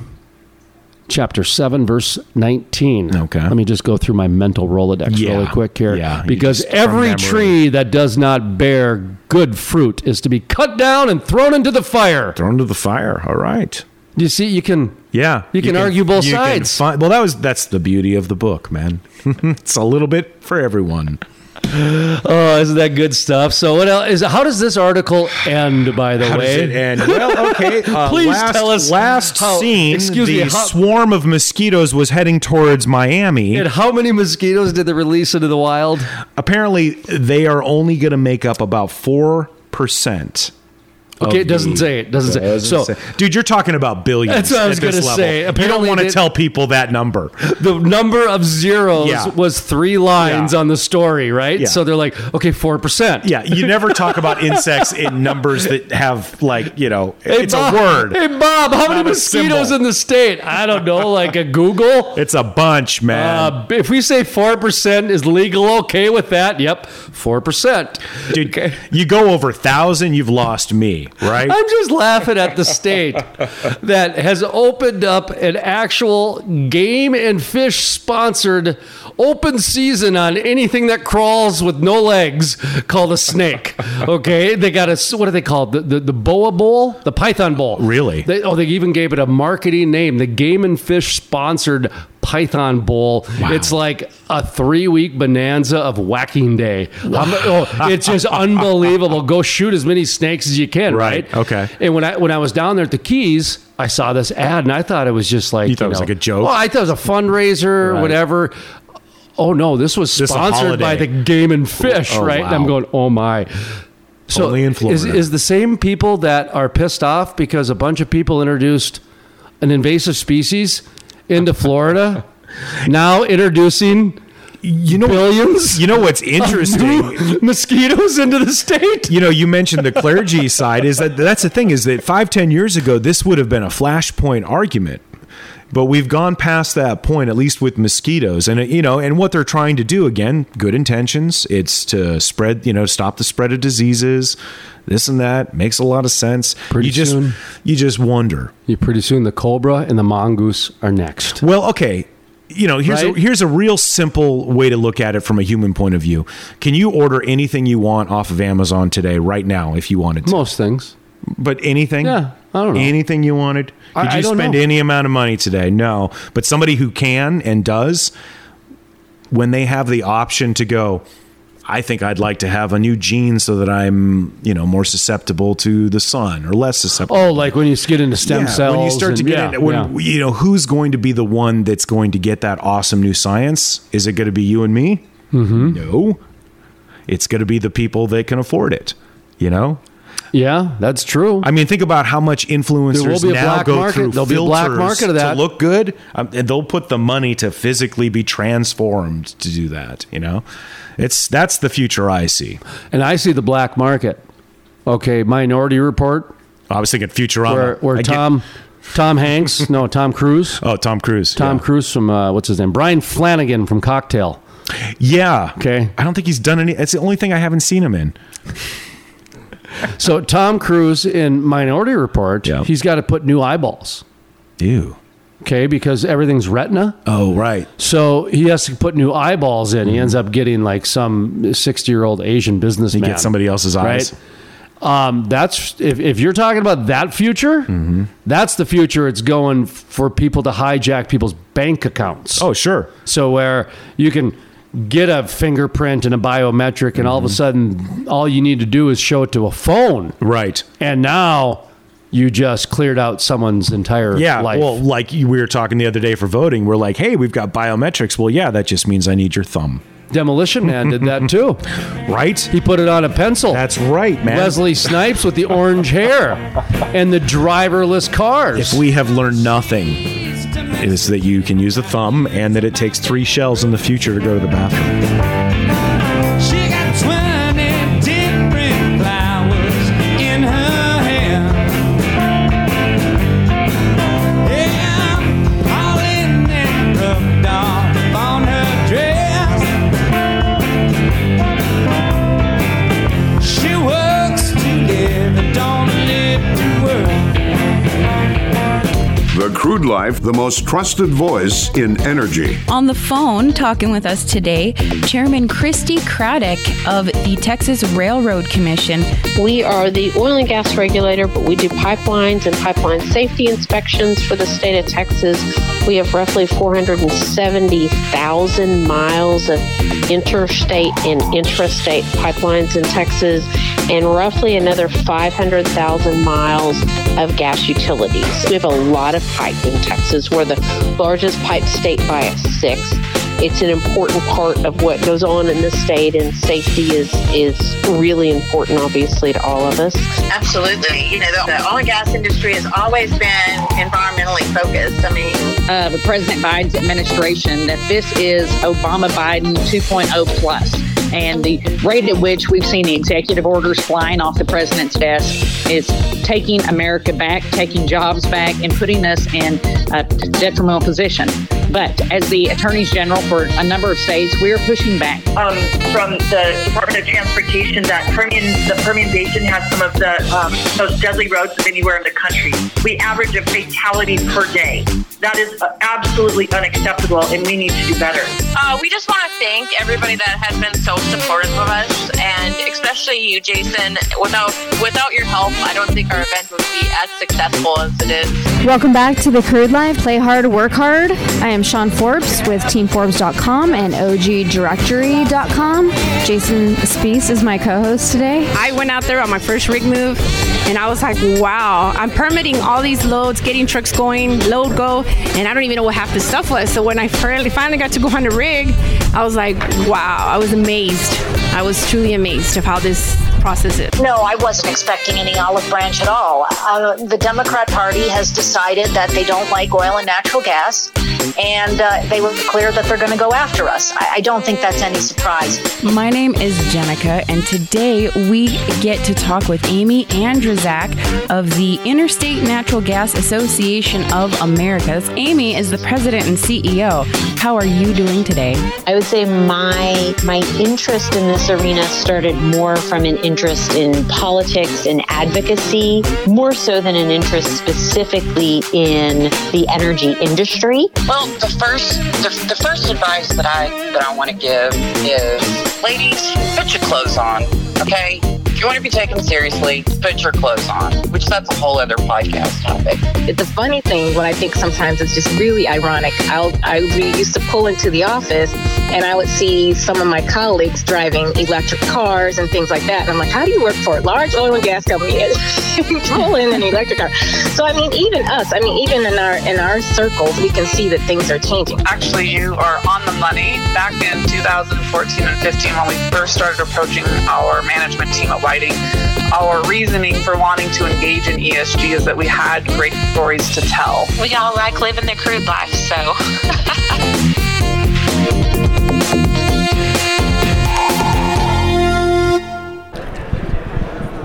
Welcome to the Crude Live Morning Show. Play hard, work hard. My name is Jason Spees. Sexy, sophisticated Sean Forbes sitting next to me. And boy, we are rolling along here. And I apologize, folks, if I sound a little bit rushed, but I'm going to do a little bit of a tease. Patrick Bertinoli is our guest in just a moment, but I see our 2 o'clock coming, and we might go into a little bit of overtime with Patrick Bertinoli. We'll wait and see. But coming up after Patrick Bertinoli of Watford City RoughRider Center, a gentleman who's been banned for life on LinkedIn. You're going to want to stick around for that, folks, because coming up next, after Patrick Bertinoli, how you doing, sir? Hey, I'm doing great. What's going on in Watford City these days? A lot of companies here from Watford City. Yeah, almost more than Bismarck. I'm up at the RoughRider Center, and we're having the best year we've ever had. And I would say that from a community standpoint, we're just all gelling from county to city to tourism to all that stuff, and we're just all just in alliance on different things. And so we're just having a tremendous year, and we're very grateful for that. We got the oil companies coming back and utilizing our space for convention space, a lot of activities, tournaments, basketball tournaments, wrestling, all that stuff. So we're having a blast. What is the RoughRider Center? The RoughRider Center is a big event facility. We have 2 hockey arenas, big arena and field house and convention space, aquatics. We just have tremendous assets there that we just have a lot of fun with. So we actually have a gymnastics facility in the basement there too. Those folks have done a fantastic job. They just brought 650 athletes into our community here about a month ago, I believe it was. And so we're bringing people in from around the state and other states as well to host events to keep our kids busy. I've got a unique question for you. You may or may not be qualified to answer this, so okay. I don't know, and I apologize. But when I went to the Watford City High School and RoughRider Center for the first time, that was the first time I ever saw a civic center, if you will, an event center, connected to a high school. And I thought that is quite genius in a lot of ways. I see both sides of the spectrum on that, but for the town of Watford City, I thought that was a very good model to what other communities could do. Did you guys find that from someone else? Are you consulting with other communities with someone else? Because I haven't seen that before, honestly. Yeah, I wouldn't be able to answer that because it was obviously built. I've been there for probably just almost a year and a half, but the school is our number one user. Yeah. And so it's just a fantastic relationship. We've got a coffee shop. The kids come in before school, go to school, come in after school. They may have their basketball practices, all their games, all that stuff. So it's just a fantastic relationship that we're most certainly grateful for. So just great working relationships between us and the school.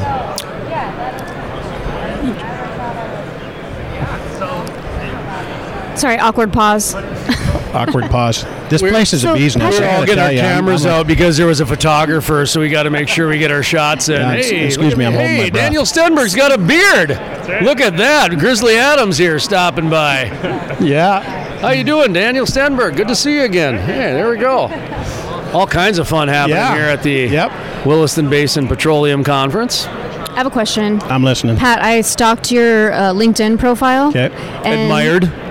Admired and stalked, and noticed that you've worked for oil and gas companies in the past. So what made you make the transition from oil and gas to, it's community, it's all community relations, but... So I came out here in 2011. I spent 22 years with UPS, and I was not planning to come over here. I came over here with Power Fuels and New Vera, and anyway, the community got me because they made me feel welcome, special, and important, and sold me. And so I moved my family out there.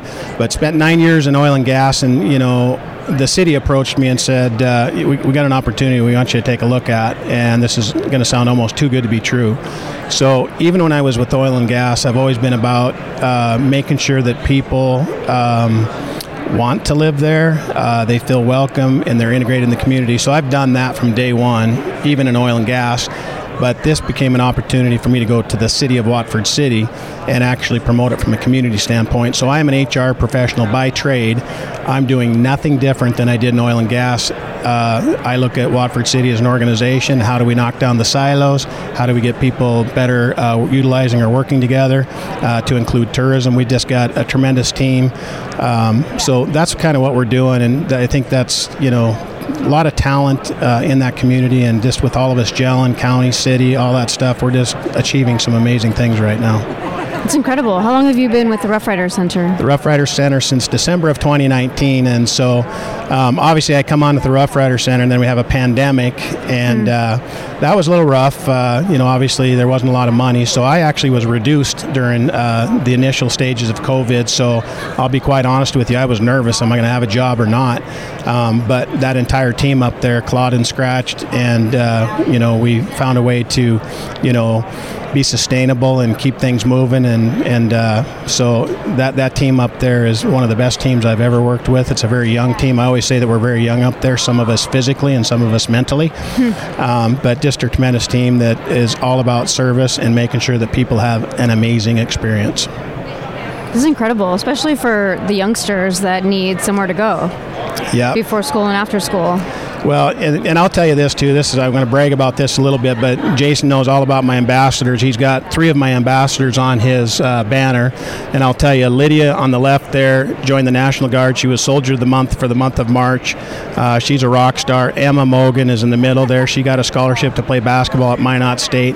Ellie is next there. She got a scholarship to run cross country at Edgewood College in Madison, Wisconsin. So these kids are all purpose driven. We're just really working well together. But one of the things I was going to say is, obviously we have Parks and Rec up there at the RoughRider Center, but we're taking these athletes in to go visit with the elementary kids, and we'll go visit 1,000 of them over a course of 2 days. And obviously a huge advocate of mental health, but with these athletes going in there and encouraging these kids to get involved in the various activities, we're hitting a capacity on our soccer program, volleyball, all these different things, because these high school kids are an example, and they're going and sharing that purpose and that influence with these little kids, and they're having a blast.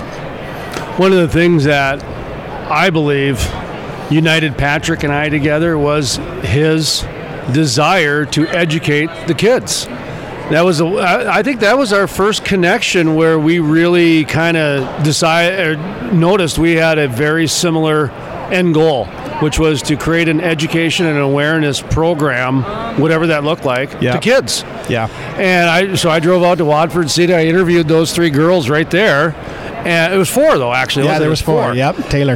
And it was great because that was one of the first times that we got to hear from kids on what it was like growing up in an oil and gas community. We had 2 of them that were from there, I believe. Yep. 1 transplant, and then 1 real transplant, like from a different state altogether. Yep. So it was different. It was interesting to hear their similar talks, but also their differences and things. So talk to me about that youth program a little bit more and the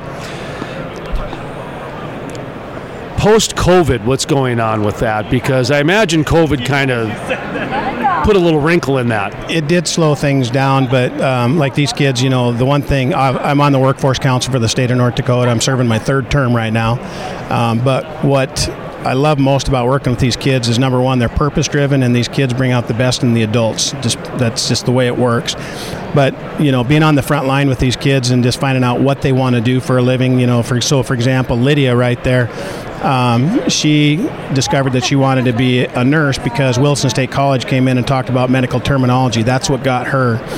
Haley, another one of my ambassador, also wanted to be a nurse, and she shared a story about where she was in and out of the hospitals in Grand Forks and Fargo as a little girl, and those nurses made such an impression on her that 12 years later she wants to be a nurse. So her message to industry was, if you want to draw somebody to your organization, be passionate about what you do and care about those you serve. And then another one wanted to be a social worker, and asked her why, and she worked in a daycare and saw a few situations where some kids were placed into foster care, and she just felt that she had the desire to help those kids. So she chose to be a social worker, and she's going to college at NDSU right now. But her message to the industry is, if you want to draw people to your organization, give us the work experience so we can figure out who we are and how we best fit in this world and how we can serve others. So it has got a tremendous story, but we just had a T4 event over in Watford City here a few weeks ago, tools, trades, torque, and tech. We had close to 900 kids go around. We're educating kids on the trades. We had actually, they were able to weld. We had electricians there with bucket trucks, linemen, all that type of stuff, and we're really just trying to educate these kids on the value of the trades, and the majority of the jobs in North Dakota, are trade related. So we're just having fun educating the students on that, and then they're also helping us educate the parents, because the parents are like, my child is going to get a 4-year degree, and that's not as important as it once was. It's no longer trades applicable. Are so important. They are. I'm glad you were focusing on needed occupations. Yeah, and it's fun. And these kids, I'll tell you that there was a young lady, high school, probably a sophomore, that actually got a weld. And the instructor said, look at this weld. And this student had no idea, and we were kind of heckling her a little bit, saying, are you sharking us? Have you done this before? And it was her first time, and she was a natural, so that T4 is allowing these kids to try things and see that there might be some natural skill there. So it was just a magical event, and we really thank Kent Ellis and Marilyn Kipp from Bismarck and Mandan for bringing that to us and getting all those vendors to come to our facility at the RoughRider Center and host that event. Second time we've done it. Are you guys still Division I in sports? Class A. Class A division? Yeah, and so that's another thing I want to touch on, too. I want to bring that up because of the growth factor, yeah. Well, yeah, so that's been a tough go for us, but our girls, and I'm going to brag about the basketball players, but a lot of these kids are my ambassadors, the majority of them are, and they went to state for the first time in our history at Class A this year, and they were ranked second in our division, basketball, girls basketball. Okay. So they obviously we're very proud of to these kids for getting us to that level and being competitive with the Bismarcks and the Legacies and the Jamestowns, all that stuff. And the Fargos. So, yeah. Don't forget about the big dog in the state. Yeah, these kids are fantastic, and those are the leaders that we're getting in front of our little kids in the elementary school, because these little kids want to be them.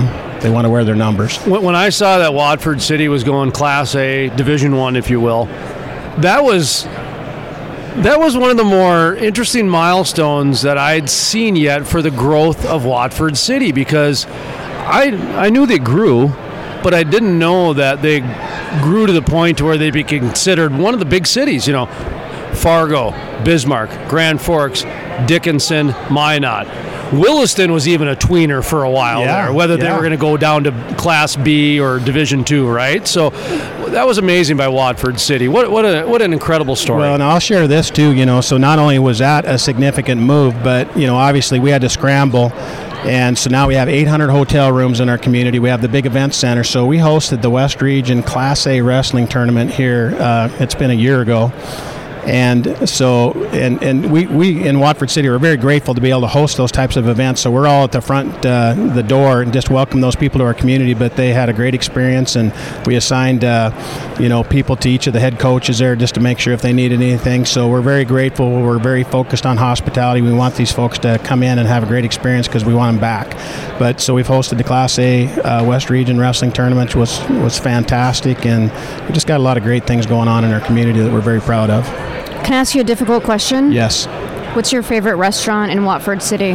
Ooh, that's a tough one. It is a tough one. Yeah. I know you don't want to hurt anyone's feelings, but for someone like me who's never been to Watford, I would say if I said, hey, Patrick, I'm going to go to Watford, I would say Stonehome, great pizza. And I would say the majority of the restaurants are owned by Angie Pelton and Aaron Pelton. And obviously the Stenjums have a piece of that as well. So they're just, and I will say on the RoughRider Center too, we're working with the hospitality industry and the restaurants because part of our mission at the RoughRider Center is to make sure our hotels are full and our restaurants are full. So we have just a tremendous relationship with all the people in hospitality and the restaurants. Is this a tourism push? Oh yeah. Yep. Tourism is a push. We've been doing so well at the RoughRider Center that we're adding another event planner, and part of that mission is to achieve that, filling our hotels and our restaurants. So that's part of our feed up there financially as restaurants. So the restaurants want to be full, the hotels want to be full, we want them full. So, what about Watford City should people know about? Well, obviously, yeah. What are the good attractions there? Things that... Well, my favorite thing is the north unit of Roosevelt Park, and then we have the CCC campground, which is the trailhead of the Matahay. And Nick Ybarra brings the Matahay 100 and just a plethora of events into the community. I actually was out camping at the CCC last year when he started the Matahay 100. It's a very difficult race that only half the people finish, and it ends in Medora. But just tremendous stuff. But I would say that, and I'll throw this out there to all your listeners, anybody that comes into Watford City, I'll give you a tour of the RoughRider Center, and I'll take you around personally and show you our community because that's how proud I am of it. I love that. Well, how can somebody get in touch with you guys? We got our next interview lined up here, so we better wrap this one up. So how can people get in touch with you and the RoughRider Center and give you some business, my good man? Yeah, just go to roughridercenter.com, and my name is Pat. We'd love to see you and certainly welcome you to our community. Patrick Bertinoli with the RoughRider Center. That's right. Sean, any final thoughts here? Yeah, I just wanted to say thank you for your service. Oh, I appreciate that. Within the community and fostering children and their careers and giving them an outlet. I didn't have that as a kid, and this is something that I highly value for others. So thank you for the work that you guys do. Well, I appreciate that. And I will just say that and again, from an HR perspective, if you're going to recruit people to your organization, you have to have that type of culture that draws people, and that's what we're doing. Yeah. So Thanks, thank Pat. you. Well, feel free to lean on us, sir. Hopefully we can be a nice voice for you to get the message out to the masses. We'll try our best. Appreciate your guys' support, and I also appreciate what you guys do for oil and gas and the western part of our state. The Crude Life with host Jason Spees. So there's still people without power as of this morning. Right now I think there's very limited driving out there in West Texas. They're generating about 5% of the power today in Texas. Sensitive microphone because I just poured a glass of water because we don't have running water here. Yeah, I mean this has been a very trying week for a lot of people across the state of Texas. There are, and let me just say this. I'm sorry that so many Texans were let down by their grid. On the phone, talking with us today, Chairman Christy Craddock of the Texas Railroad Commission. We have roughly 470,000 miles of interstate and intrastate pipelines in Texas, and roughly another 500,000 miles of gas utilities lines in Texas. So we have a lot of, and gathering lines are in that 470,000 miles as well. else. We have a lot of pipe in Texas. We're the largest pipe state by 6. It is a very challenging day in Texas right now. The grid operator is projecting that nearly 3 million homes in Texas are without power today, and there's... It's already snowing here in Lubbock again. I thought it was supposed to be sunny today. So I'm from Odessa, and that's a big part of my district, but I also represent, in addition to Ector County, 3 other counties in the Permian Basin. So Andrews County, Ector County, Ward County, and Winkler County, but all in West Texas, all in the middle of the oil patch. You know, when they close the roads down, we can't transport those materials, and so we can't get the product to where it needs to go to get refined, so that we can either 1, heat our homes, or 2, have fuel for our vehicles. With pipelines, that doesn't really come into effect. You know, once the pipelines are laid, not much can stop that crude oil or natural gas from getting from point A to point B. They are so far behind the curve on getting this storage, the battery storage, in place to even be able to handle the most minute degree of storage for a case like what happened in Texas. And now, there's going to be a spotlight on that. And just an incredible impact. We saw nearly 30 gigawatts come offline yesterday. Half the lodge went without water since Saturday. On Friday, the Railroad Commission took quick action. I know you recently had Chairman Craddock on. We'll have water for until 5 p.m. and then we'll be off again for the night. On Friday, I sent a letter asking the Public Utilities Commission of Texas to rescind its order authorizing these generators or these providers to increase the rates. I don't know that's true, but I don't think I'd want to be in a hospital in Dallas, Texas on life support and know that wind energy is going to be my source of keeping that machine running, right? JP Warren reporting from Houston, Texas at 9:12 a.m. I don't even know what day it is right now. I think it's Wednesday. We ran out of water yesterday. I've had maybe 3 hours of sleep in 3 days.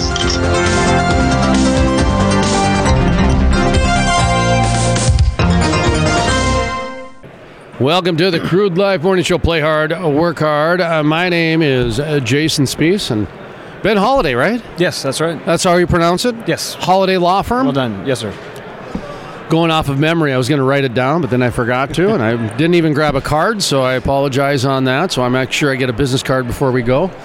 Now, talk to me about what you got going on. Holiday Law Firm, right? Yeah, Energy Law Group. Energy Law Group. Okay. First of all, company, give it a plug. We're near the end of the first day, so my questions are going to be kind of half questions and half of just losing it. Yeah, some musings. Yeah, I know. You've been talking to a lot of people. Yeah, and it's end of convention day. So we do a lot of oil and gas regulatory, a lot of title work. I'm up here in Bismarck. I gave a talk on natural gas flaring to the Landman Association of North Dakota last night. Just happened to be here during the Williston Basin Convention, so I stayed in town and check it out. Oh, so you weren't even here for this? No, it was kind of a bonus. Oh, I thought you were speaking here. No, yeah, I'm working my way up to that. Right. So organizers next year, I'm available. All right, there you go. And what did you speak on? So we took the comparison. So I'm in Texas. All our practice spans North Dakota, New Mexico, Texas, Oklahoma, and in some of the Appalachian states. But flaring in particular is becoming a big issue in Texas. I mean, we're way behind the curve on regulating it, we're doing a good job, I think, managing it from an industry perspective, but we could do well to look to North Dakota, places where you guys have gotten out in front of this issue and formed pro-industry workable solutions instead of like in New Mexico where they just had some very non-pro-industry solutions imposed on them, right? And so just up talking with the landman here and saying, basically, hey, you guys have done a great job and I wish we could all copy what you've done. So. Okay. Did you get a lot of feedback? Good, bad, questions, I guess? I think a lot of people are surprised how in front of the curve North Dakota is. I mean, we were talking with Brady from over at the Petroleum Council last night and Reese, who's doing some mineral buying here, and we looked at just on a comparison basis, if you say, well, North Dakota is one of the most responsible producers in the country, and if the United States is probably one of the more tightly controlled oil-producing countries in the world, that really puts North Dakota at the forefront globally from a ESG perspective, and that was like before ESG was cool, right? Now it's the big rage and everybody's looking to it. So really my talk to them was more, good job.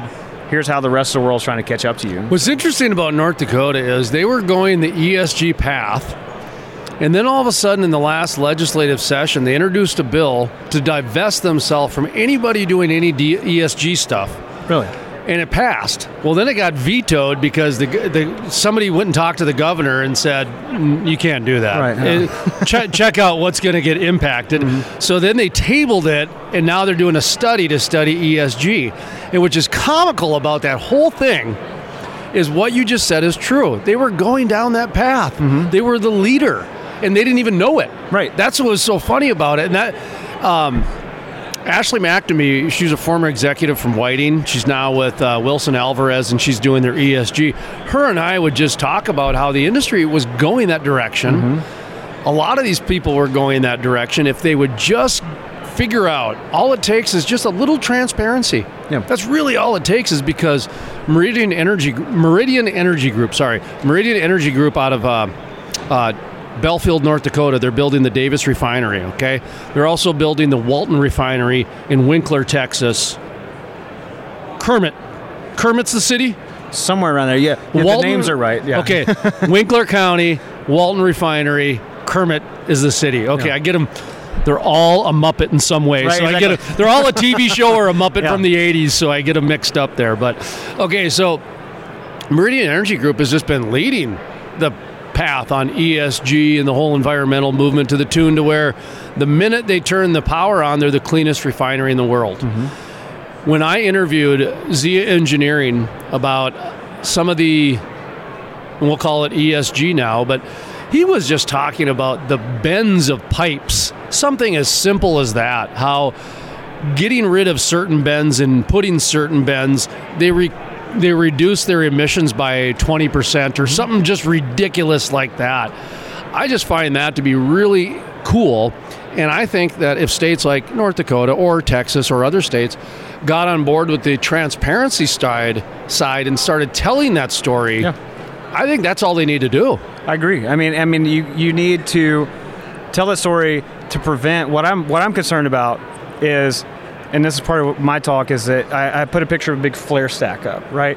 So if you see that and you don't understand the industry, it becomes like this emotional, guttural response to it. And we don't need to let the issue get there. We need to do things, the low-hanging fruit, like bending pipes differently. And, some of the carbon capture, like Mark that was just here with Eco Vapor, it's really low-hanging fruit. It doesn't cost a lot of money, and it's good for the environment. It's good for industry, right? It allows us to keep doing what we're doing, and as opposed to getting shut down. And I would like to see more states again take the North Dakota model. And I mean, you're the leaders. Yeah. Why give up that leadership position? I look at it. There's really 3 or 4 levels to this whole thing. The first one is that it's the big picture level. It's the bending of pipes at refineries. It's the new engine that is 20% less combustion, that type of thing, or exhaust. Whatever California did for 20 years, with the combustible exhaust engine, they did a great job. California led the way, reducing emissions and engines, because we would have never seen the mountains otherwise. The smog was so bad; you couldn't even see the mountains. It was so bad. Okay, so when I take a look at a lot of these just innovations that have been done, there's that level that needs to be implemented into the marketplace. And that one is really almost too complicated for most people. It's too much for most people. So you go to the next level, which is the trees. And, some of the flaring. Okay, the flaring is serious, but actually it's because people can see it. Yeah, that's what they're concerned about. That's why they're concerned about it. Same thing with the trees. Well, plant some trees. Well, that actually is going to make people feel better because they're offsetting. Does it help? I don't know, maybe, but not compared to what a bending of the pipe can do. Yeah. Does that make sense? Yeah, it was a step in the right direction. And he said it's a less intensive from a capital perspective. There's some that are actually going to make a big difference right away, and there's other ones that are a little bit more symbolic.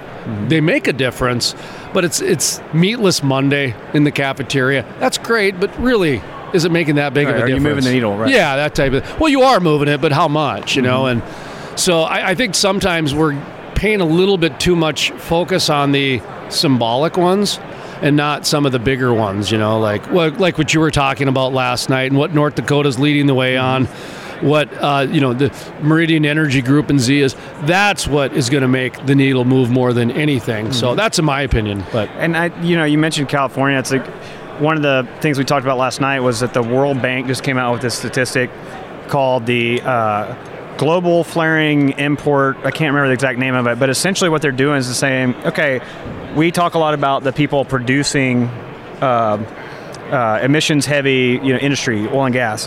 What we don't talk a lot about is what about the people that aren't producing hydrocarbons that are consuming a lot of hydrocarbons? Well, we need to highlight their risk exposure to this and their contribution to the problem. I mean, if you have seen Narcos, it's one of my favorite shows, right? And they talk a lot about, there's the problems in Colombia, there's the problems in Mexico, but they're really linked to this consumption problem in the United States. And they talk about how wow, I told is you that what that's about? I mean, it runs a big thread to it. That's of fabulous. Saying, well, you can solve the problem in Mexico, but unless you solve the problem of consumption, you're never going to stamp out the drug trade. Right? Just even that they would identify that as the root, right, is amazing. Yeah, and so what the World Bank's doing is sort of taking that same approach. I mean, I don't think they took it from Narcos, but they've said if you're California and you've banned oil and gas extraction, great. Where are you getting your oil from? Oh, guess what? You're getting it from Iran, Iraq, Syria, and guess what they're doing? They're horrible emissions operators and actors, and so it's not enough to say I'm not using it. I mean, I'm sorry, I'm not producing it. You're contributing to that issue if you're pulling in hydrocarbons from those areas. So what they should be doing is saying we need to produce it in California. We need to be pulling it from the Bakken versus pulling it from overseas. And now that there's a statistical measure that can be assigned to places like either an entire nation or a place like California, they're no longer going to be able to just hide and say, well, we've banned hydraulic fracturing in our state and we've banned flaring, and therefore, we have this, I don't know what you call it, morally superior position, when in fact, no, you're like in Narcos, you're part of the consumption problem. You have skin in the game still, right? So it's going to be interesting to see where that goes. But I'm interested to hear about this forest that you're going to plant. Yeah. So the industrial between forest. Midland and Odessa. That's a tough place to plant trees. So the way we're tackling that, the industrial forest, we're going to have 3 the first year. First one in Bismarck, North Dakota. Second one in Texas, and the third in Colorado. Okay. And the one in Colorado, or the one in Texas, we've identified a couple places between Midland and Odessa, which is the desert. Yeah. Okay. I was saying. And we have 3 service companies that believe recycled frack water will be able to water these trees. If we can pull that off, that'd be really interesting. That would be amazing because now, once a week, these companies can drop off the recycled frack water and we're going to call it a shade park. Yeah, okay. We're going to have the only shade park in the desert. Yeah, I was going to say, it's going to be the only clump of trees in that part of the world. I have no idea how the locals are going to, well, because keep in mind, like today, I interviewed Mr. Wiles, the city of Bismarck's forestry person, okay? Well, there's issues like weeping willow trees take a lot of nutrients out of the soil, so farmers don't like them, okay? So if we're going to introduce trees, we got to talk to the locals, experts, to find out what's native and all this other stuff, right? Probably not too much native in the desert. No, I don't know. I'm trying to think of what kind of tree you would bunch of sagebrush, Joshua trees, I don't know. I mean, but I'm sure something. There was this famous story about they were big growers of honeydew cantaloupe, melons, and they did have a lot of trees. Like, apparently there's this underbelly story of Texas where when the next generation came in, they didn't live in Texas anymore, so they didn't water the trees. And hundreds of trees died in the Permian. Interesting. Because the kin, if you will, the inheritors, Well, they live in other states, and so they just have it for whatever reason. Sounds like everybody that owns something of value in the Permian Basin. In North Dakota, that happens where a lot of the mineral owners live outside of state. Right. That's the same. Yeah. I would say there's a large contingent in Midland as well. People was completely divorced from their assets. My favorite story was where the guy sent out, he had so many mineral owners on this mineral. They actually sent out a letter that said there will be no minerals this year because the stamp costs more than what you would get. I believe it. Yeah, like you were going to get 20 cents after the 400 of you family members split this 1 acre of minerals. You know, better come to an agreement. I know. Right? He's like, P.S. Would you like to sell now? Yeah, exactly. And I'm making offers. Well, I think it's really interesting that you're talking about using the recycled frack water. I think that would be, when it works, that'll be a good demonstration of the ability to do it. Like, I don't know if anybody is making that. I don't know if anybody that's done a publicly demonstratable use of frack water. No, it would be national news if Right. they did. That's why I keep saying, okay, that's why we have 3 companies, because I don't know if the first 2 can do it. Right. I have absolutely no idea if this can happen.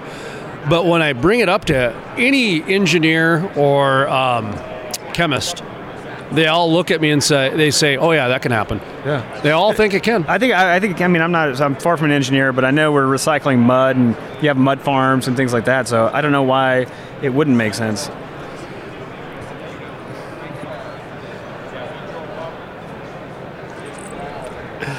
So you're down in the Permian. So I'm in San Antonio. Oh yeah, San But I spend Antonio. a lot of sorry. time out That's there. Texas. Yeah. So you're down in Texas. Yeah. Are you in Colorado?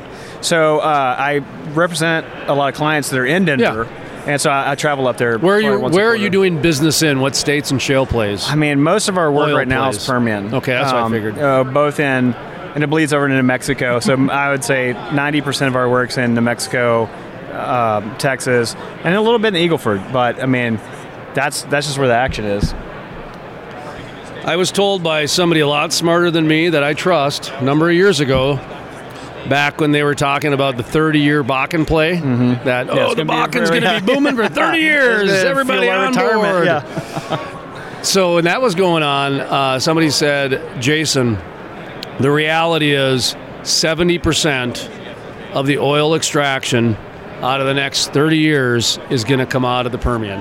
Not Texas, but the Permian. So a little bit of New Mexico in there. I don't think it goes up into Oklahoma, does it? No, it's just in that western corner. A little bit of the eastern side of New Mexico, and then, of course, the western side. So I've always remember I filed that away. And as I see the last 5 years play out, boy, I'm really seeing that. Yeah. I'm really seeing that. Even if the Biden stuff doesn't happen or it does happen, it almost seems like the majority is going to happen unless there's some new big discovery. Well, it's interesting because I just sat through a good talk here where they said, well, the core of the Bakken, you have only 11,000 locations left or whatever.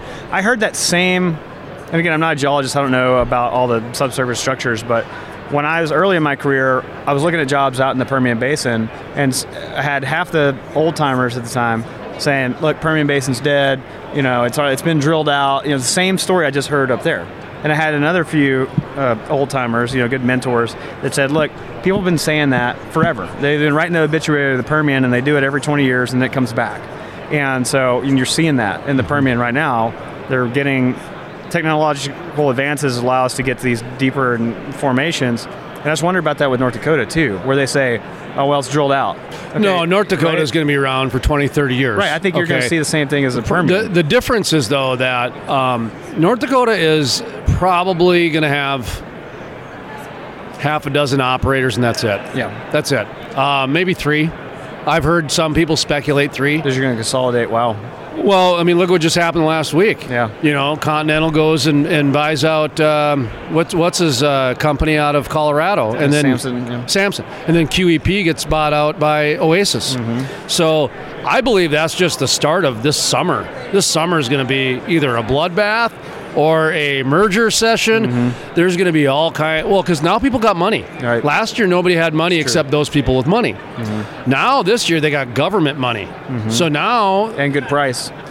Yeah, and now lumber's going up, stainless steel's going up. all the goods and services are going up, so people are going to have to figure out how to raise new revenue. Selling assets is going to be one of those reasons. Here's the thing with the Bakken. When $100 oil came, they were able to prove and cap all the reserves, okay? And we've got laws in North Dakota, and one of the laws are you have to prove there's oil there. Now, 40, 50 years ago, actually back in the 1950s, we had a governor that passed a law, or was behind the law, the North Dakota body, that you have to record all of your core samples at a library at the University of North Dakota. Isn't that amazing? So the Laird Library, it's called. Because of that library, every oil company knows where every single drop of oil is in the state. And because $100 oil, they were able to go and punch a hole, show their proof to the state, and then cap it. And now it's just sitting there. And they got 20 to 25 years to go back and drill it. Interesting. So that means it is a 100% price play now. Now it's, when it hits $70, we can go up to Fortuna. We can go over to Tioga. Now it's $60. Watford, $40. Yeah, subsurface mining, right? There's enough for the core, but that's it. Where the Bakken got slapped, or where they got probably some bad PR, somebody forgot to carry the one, and what is that called when the decrease, the decline curve? The decline curve was a lot faster than they thought. I got so many different things going in my head, and it's the end of the day here, so I apologize. Was that the refracts and the decline curve wasn't what they thought it was going to be, and that has not been talked about much. In fact, I'll probably get a nasty email from somebody just talking about it. Maybe we'll cut out that last little part. Oh no, we'll amplify it. Oh, I got so many people that come up to me and they thank me for talking about things no one's talking about, because it needs to get the conversation. We're the only ones talking about the climate tax. Yeah, everybody's afraid to ask. Mike Summers is going to be here. I'm going to ask him. I'm going to ask him about it. Well, you need to know. I mean, if it's going to be imposed on us, either through its carbon tax or whatever, right? I mean, do you know what I want to know? Okay, what is API so big that people are afraid of them? I'm serious, and I'm serious. I'm totally serious. Like, okay, you're from Texas, right? I imagine there's a petroleum council in Texas or alliance. We have several. Yeah. Yeah. I don't know any of them that have come out with a statement for or against the climate tax. That the API, the largest lobbyist group that only gets the ear of all the big publications, okay? I don't understand why Texas, that's your state, and I'll use mine, North Dakota Petroleum Council, Texas Energy Petroleum Alliance, whatever, Oklahoma Petroleum Alliance, there we go, Colorado, there, name any state, how their director, who gets paid a handsome salary, how their executive vice president, their executive director, their president, their CEO has not come out with a statement that says, we disagree for these reasons, we agree for these reasons, or we've been fighting this for 10 years, there's been a shift. We need to take some time and evaluate. We'll come back with a comment in 2 months. Or, do you know what I mean? Something to at least kick the can. The fact that it's been silence, it worries me. That usually means there's fear. I think that from a Texas perspective, we just got out of session. So we do a legislative session every 2 years. Did that conclude like this week? It concluded recently. I don't Probably think they've Friday, gone to a special, what they call special session. And in Texas, there's several, but the big one's, it's called TXOGA, Texas Oil and Gas Association. That's the one. And I know they were heavily involved in some right-of-way legislation and things like that. I would suspect, and I don't know, but I would suspect that they are cleaning up from session, trying to get over it, and they will address it then. And I would be very surprised if they come out in support of it. I mean, API did, but API is really, I'm starting to wade a little bit into things that are beyond my scope. But API is controlled by, or the big funders are a lot of non-North American companies, They're European companies. They're European companies, and that's what they... You see DEPA right there? Well, DEPA came out against it. So us and DEPA were the only two that I know of. And Jerry Simmons, the CEO, said API is going to be EPI, European Petroleum. Yeah. And so I think TXOGA and these others are going to have a different client base, a different slant on it. And so when they do come out, I would be surprised if there's any alignment with API. I'll go a step further. So we interviewed Mike Renfrow, who's with Blue Boat Subsea. Got to be careful. That's a mouthful, yeah. Right, because you say subsea and you think subsidy. Yeah. So Blue Boat Subsea. And he's done oil and gas for 29 years. Did a lot of pipeline, underwater pipeline. Most of his stuff was offshore, 29 years. Well, COVID hits. They didn't change their business at all, except added wind energy projects to the bid. So they still bid all the oil and gas projects. They added the wind after 6 months of not getting any oil and gas work. 1 year after COVID, 80% of their business is wind. Interesting. 20% is oil and gas, and it's decommissioning pipelines in the ocean. Really? So what he said to me, he said, Jason, this problem is much bigger than just my 80%, 20% swing. He goes, every company that we're working for now out in the East Coast Ocean, offshore, only one is a American company. I think it's Dominion. Interesting. Every other one is a European company. Yep. He goes, so if we are shifting our monetary policy and we're shifting our energy policy, he didn't say this, but this is what I heard. We're shifting our energy policy. Boy, Europe is really on the forefront. Yeah. Europe's got the driver's seat, and it just kind of happened. It just happened. So I don't know how to process that. I know it's a big one. You know, somebody you should talk to that's really tuned up, and I'm sure would love to come on. A guy named Tom, and it's either Standridge or Sandridge. I can't remember. I can follow up and get you his information. He's out of Denver. He's a professor there in Denver, and he's studied this whole movement, the shift in energy policy. And I went to Denver a few weeks ago and sat through like a 2-hour briefing he gave on this same issue of the shift in towards renewables and what that looks like. I mean, we're heading into sort of no man's land. Like, nobody knows what that means. Nobody knows what does this radical shift towards energy. I think somebody does. Right. Well, the reason, and I'm not trying to put my tinfoil hat on, and I'm not trying to be a conspiracy. It was actually Sterling, my morning show co-host, who's never worked a day in oil and gas. I love that outside perspective. He's never worked a day in oil and gas, but he grew up in Dhahran, Saudi Arabia. He grew up on an oil base, so he knows more about oil and gas than anybody who's worked in oil and gas. Oh, when he was in elementary school, they had duck and cover drills because the refinery was going to get bombed by the Iranians, okay? Did you go to school in America? Yeah. Did you have fire drills? Yeah. Did you have tornado drills? Yes. Okay, we did too. We even had nuclear drills. Okay, we didn't have that. So I had nuclear drills. We had to go to some dirt basement with a boiler in my Catholic church, right? And then we had fire drills, and then we had tornado drills, which is my favorite. You put your head under a desk, and apparently that's going to save you from a tornado. Whole different podcast for a different day. But I called Sterling right after, was it about a month or two ago? About a month and a half ago. He sent me this text because that refinery got bombed. Yeah, it happened. It was recently. And I said, I went to 18 years or whatever, of school. I can't tell you how many fire drills I had, how many tornado drills. My school didn't burn down.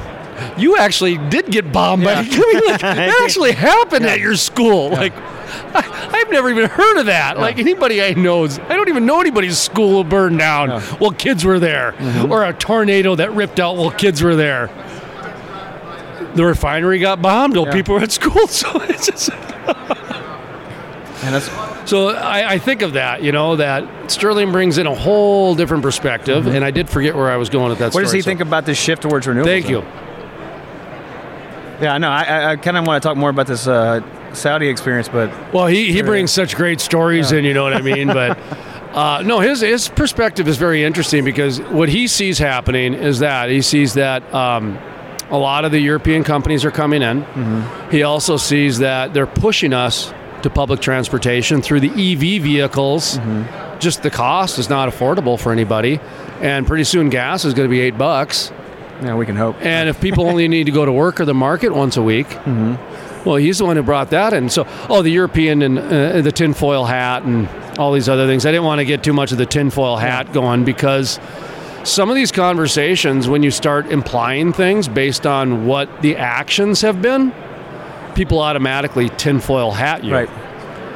And all you're trying to do is say, no, I think we need to have a serious talk here because things have changed way too much out of my. Well, I'll give you an example here, okay? When I was growing up, got in the media, it was taboo to take a picture with somebody you just interviewed. Really? There is no way you would lower yourself and be some rube and take a picture with Harold Hamm. Right. Absolutely no reason. I would love to take a picture with Harold Hamm. Why would you not? Now you do. Right, yeah. Now it's like people want to do that more than the interview. Right, yeah. And so it was different because people are like selfies were not a thing. Why do you think that? Do you think that's because that would imply you're too close to your subject to your interview, or what do you mean? What? I think it had to do a lot with act like you've done it before. Oh, okay. You know, spiking in the end zone, the touchdown celebration. You know, my favorite guy is the one who just hands it to the ref. Yeah. Yeah, I've scored before. Yeah. I know what I'm doing. Yeah. Instead of, woo, look at me, Grandma, I scored, you know, and a lot of that was journalists looked down upon that. Mm-hmm. Like, what are you doing? Like, you know, and so, anyway, now it's just different. And so there's a lot of that shift that has happened where people are not used to doing certain things. You know, oil companies are not used to being transparent. Mm-hmm. Oil companies, they're not used to reacting, and they have been, and now they are. Yeah. And the forest is a way for them to control the narrative because some 16, 18-year-old girl named Greta Thunberg's been kicking their butt. Right. That's what I mean. Yes, and that's in my talks about the flaring issue.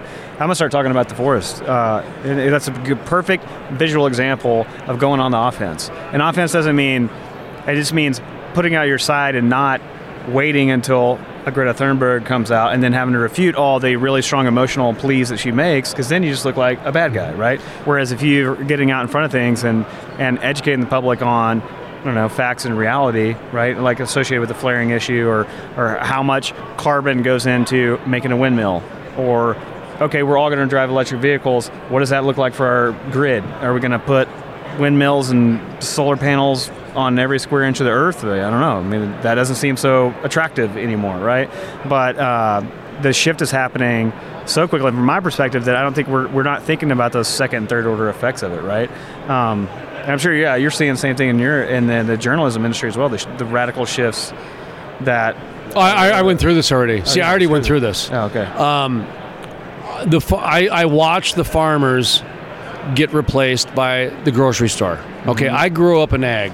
Okay, so I saw and listened to the farmers complain how the kids don't understand where the hamburger comes from. Yeah. Okay. It sounds like the oil industry, right? And now the oil industry is saying the same thing. In fact, I believe I'm the one who coined this, which is that most people think that the energy comes from the light switch. Yes, yeah. So my phrase has been in the same way that the grocery store replaced the farmer, the light switch has replaced the oil and gas worker, and the coal worker too, okay? And that's a serious thing. And that body of work is done. When I got into this industry 10 years ago, the only thing that people talked about was plastic bags, plastic straws, and an occasional bitch about gas prices.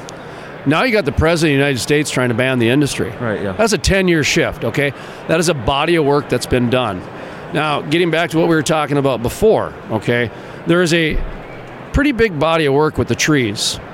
So a way that you can connect to bring industry into it is say, listen, we've spent 20 years allowing cities to have full reign to plant trees. Environmental groups and nonprofits have had full reign, millions of dollars. Okay, a nonprofit will get $1 million to go plant 100 trees. Okay, over 50% of them have died in the first year. This is a problem. Industry's going to solve the problem. So, if you go back to the wheel and fire, industry's been solving problems since then.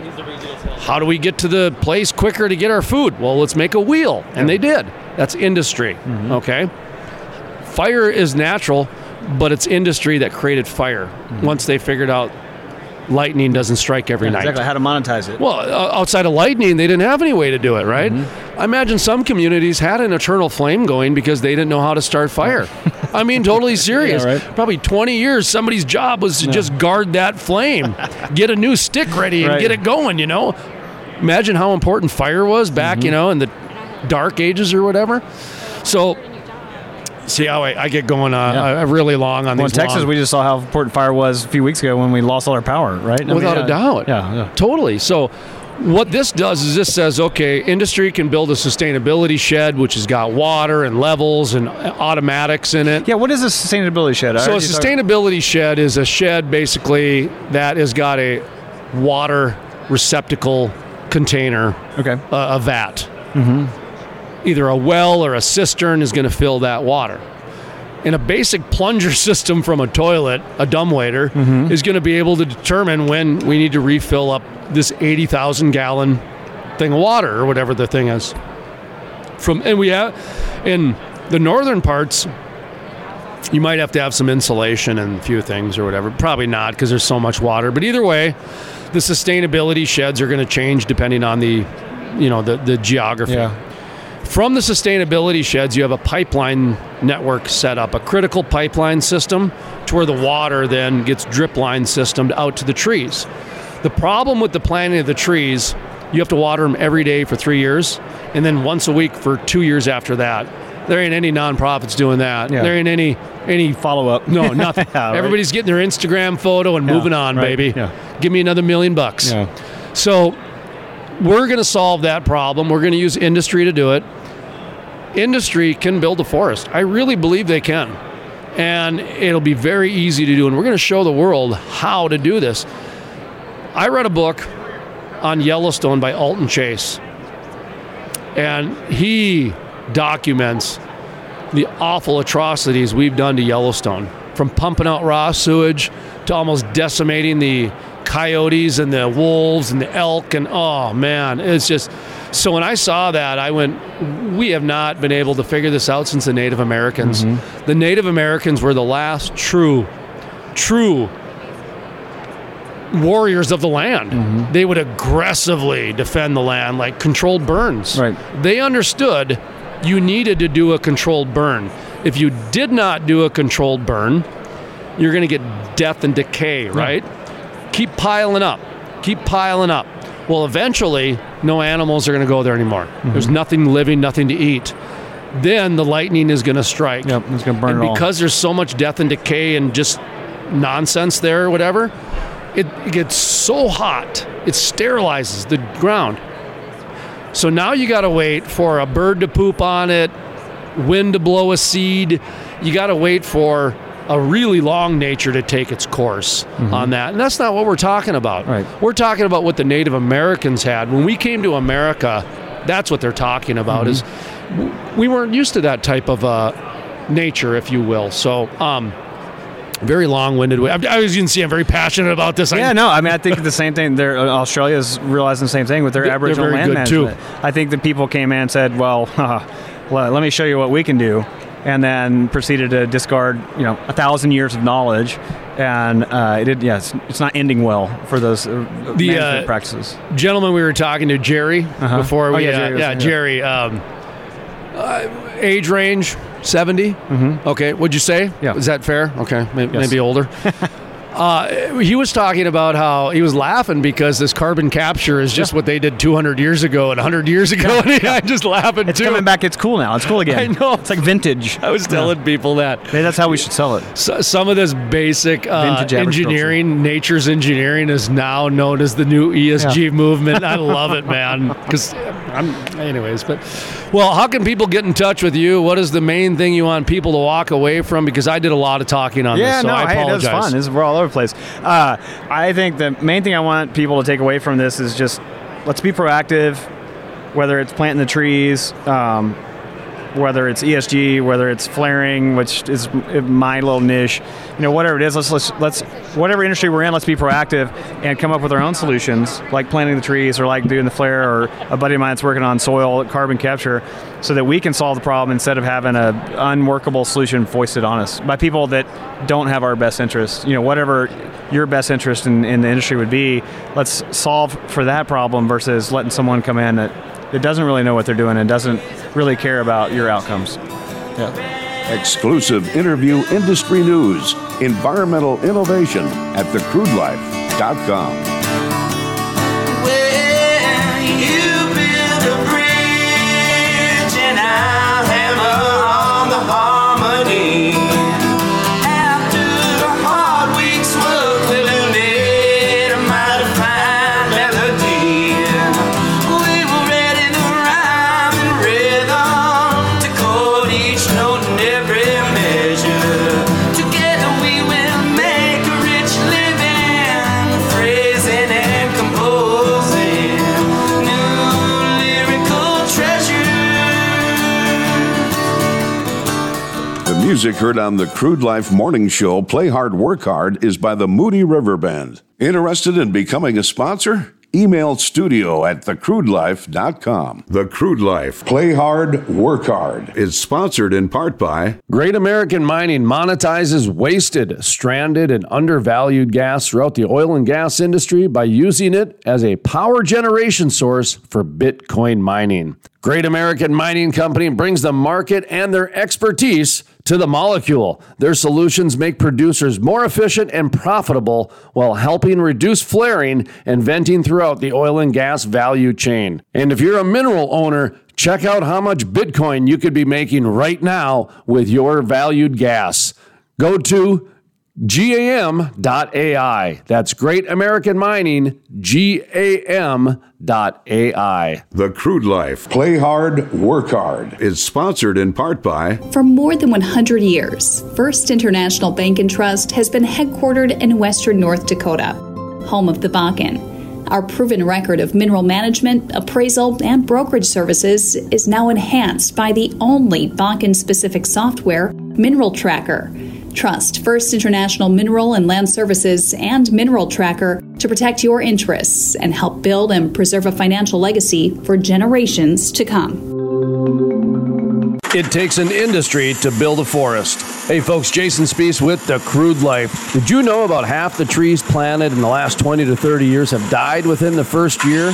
Lack of watering, transplant shock, special interest groups, poor growing conditions are just a few reasons it takes an industry to build a forest, and that is exactly what the industrial forest does. Sustainability sheds, critical pipeline systems are implemented to ensure the forest survives and absorbs carbon for decades to come. It takes an industry to build a forest. If you're interested in sustainable forests, growing industry jobs, check out theindustrialforest.com. That's theindustrialforest.com. The Crude Life with host Jason Spees. My name is Jason Spees, and this is the Crude Life Daily Update. On today's episode, we talk with Charles Gorecki, the CEO of the Energy Environmental Research Center, commonly known as the acronym EERC, up in Grand Forks, North Dakota at the University of North Dakota, with Crude Life content correspondent Jenica Hauser.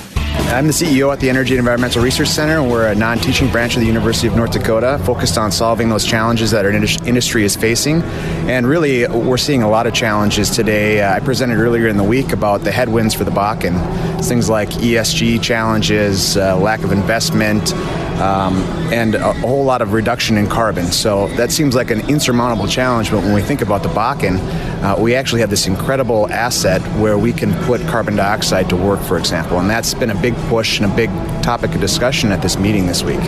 Specifically, there's been a lot of noise created around Governor Burgum's presentation stating that he would like North Dakota to be carbon neutral by 2030. That seems like it would be a big statement. I mean, how close do you think we are to that goal now?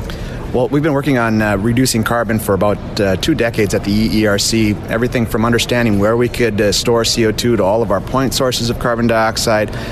We've taken that into the laboratory, we've taken pilot tests out into the field, and we've actually done commercial demonstrations. At this point in North Dakota, we're looking at a number of different carbon capture and utilization projects and storage projects that are going to help reach the governor's bold goal of carbon neutrality by 2030.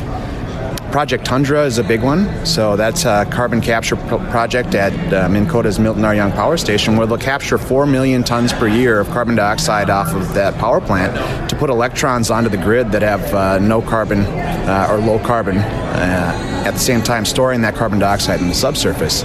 Red Trail Energy is another one. It's a biofuels plant. It's making ethanol, and they're going to capture all of their carbon dioxide from the fermentation process, about 200,000 tons per year, again, storing that in the subsurface. And that was Charles Gorecki, the CEO of the Energy and Environmental Research Center, EERC, up in Grand Forks, North Dakota at the University of North Dakota, along with the Crude Life content correspondent, Jenica Hauser. For more industry news, exclusive interviews, and energy innovations, visit thecrudelife.com. That's thecrudelife.com. From the staff here at the Crude Life Daily Update, my name is Jason Spees, asking you to always remember, energy is more than an industry, it's a way of life. The Crude Life is sponsored in part by... For more than 100 years, First International Bank and Trust has been headquartered in western North Dakota, home of the Bakken. Our proven record of mineral management, appraisal, and brokerage services is now enhanced by the only Bakken-specific software, Mineral Tracker. Trust First International Mineral and Land Services and Mineral Tracker to protect your interests and help build and preserve a financial legacy for generations to come. It takes an industry to build a forest. Did you know about half the trees planted in the last 20 to 30 years have died within the first year? Lack of watering, transplant shock, special interest groups, poor growing conditions are just a few reasons it takes an industry to build a forest, and that is exactly what the Industrial Forest does. Check out theindustrialforest.com. The music heard on the Crude Life Morning Show, Play Hard, Work Hard, is by the Moody River Band.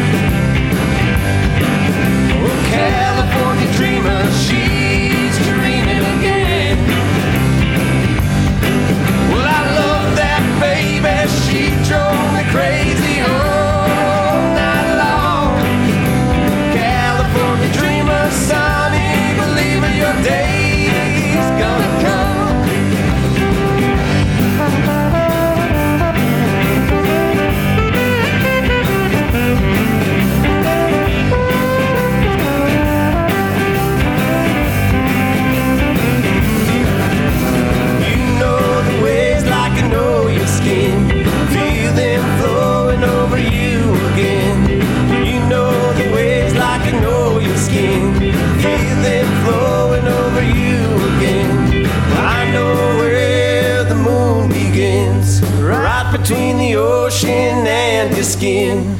Well, I know where the moon comes in, right between the ocean and your skin. Interested in becoming a sponsor? Email studio@thecrudelife.com.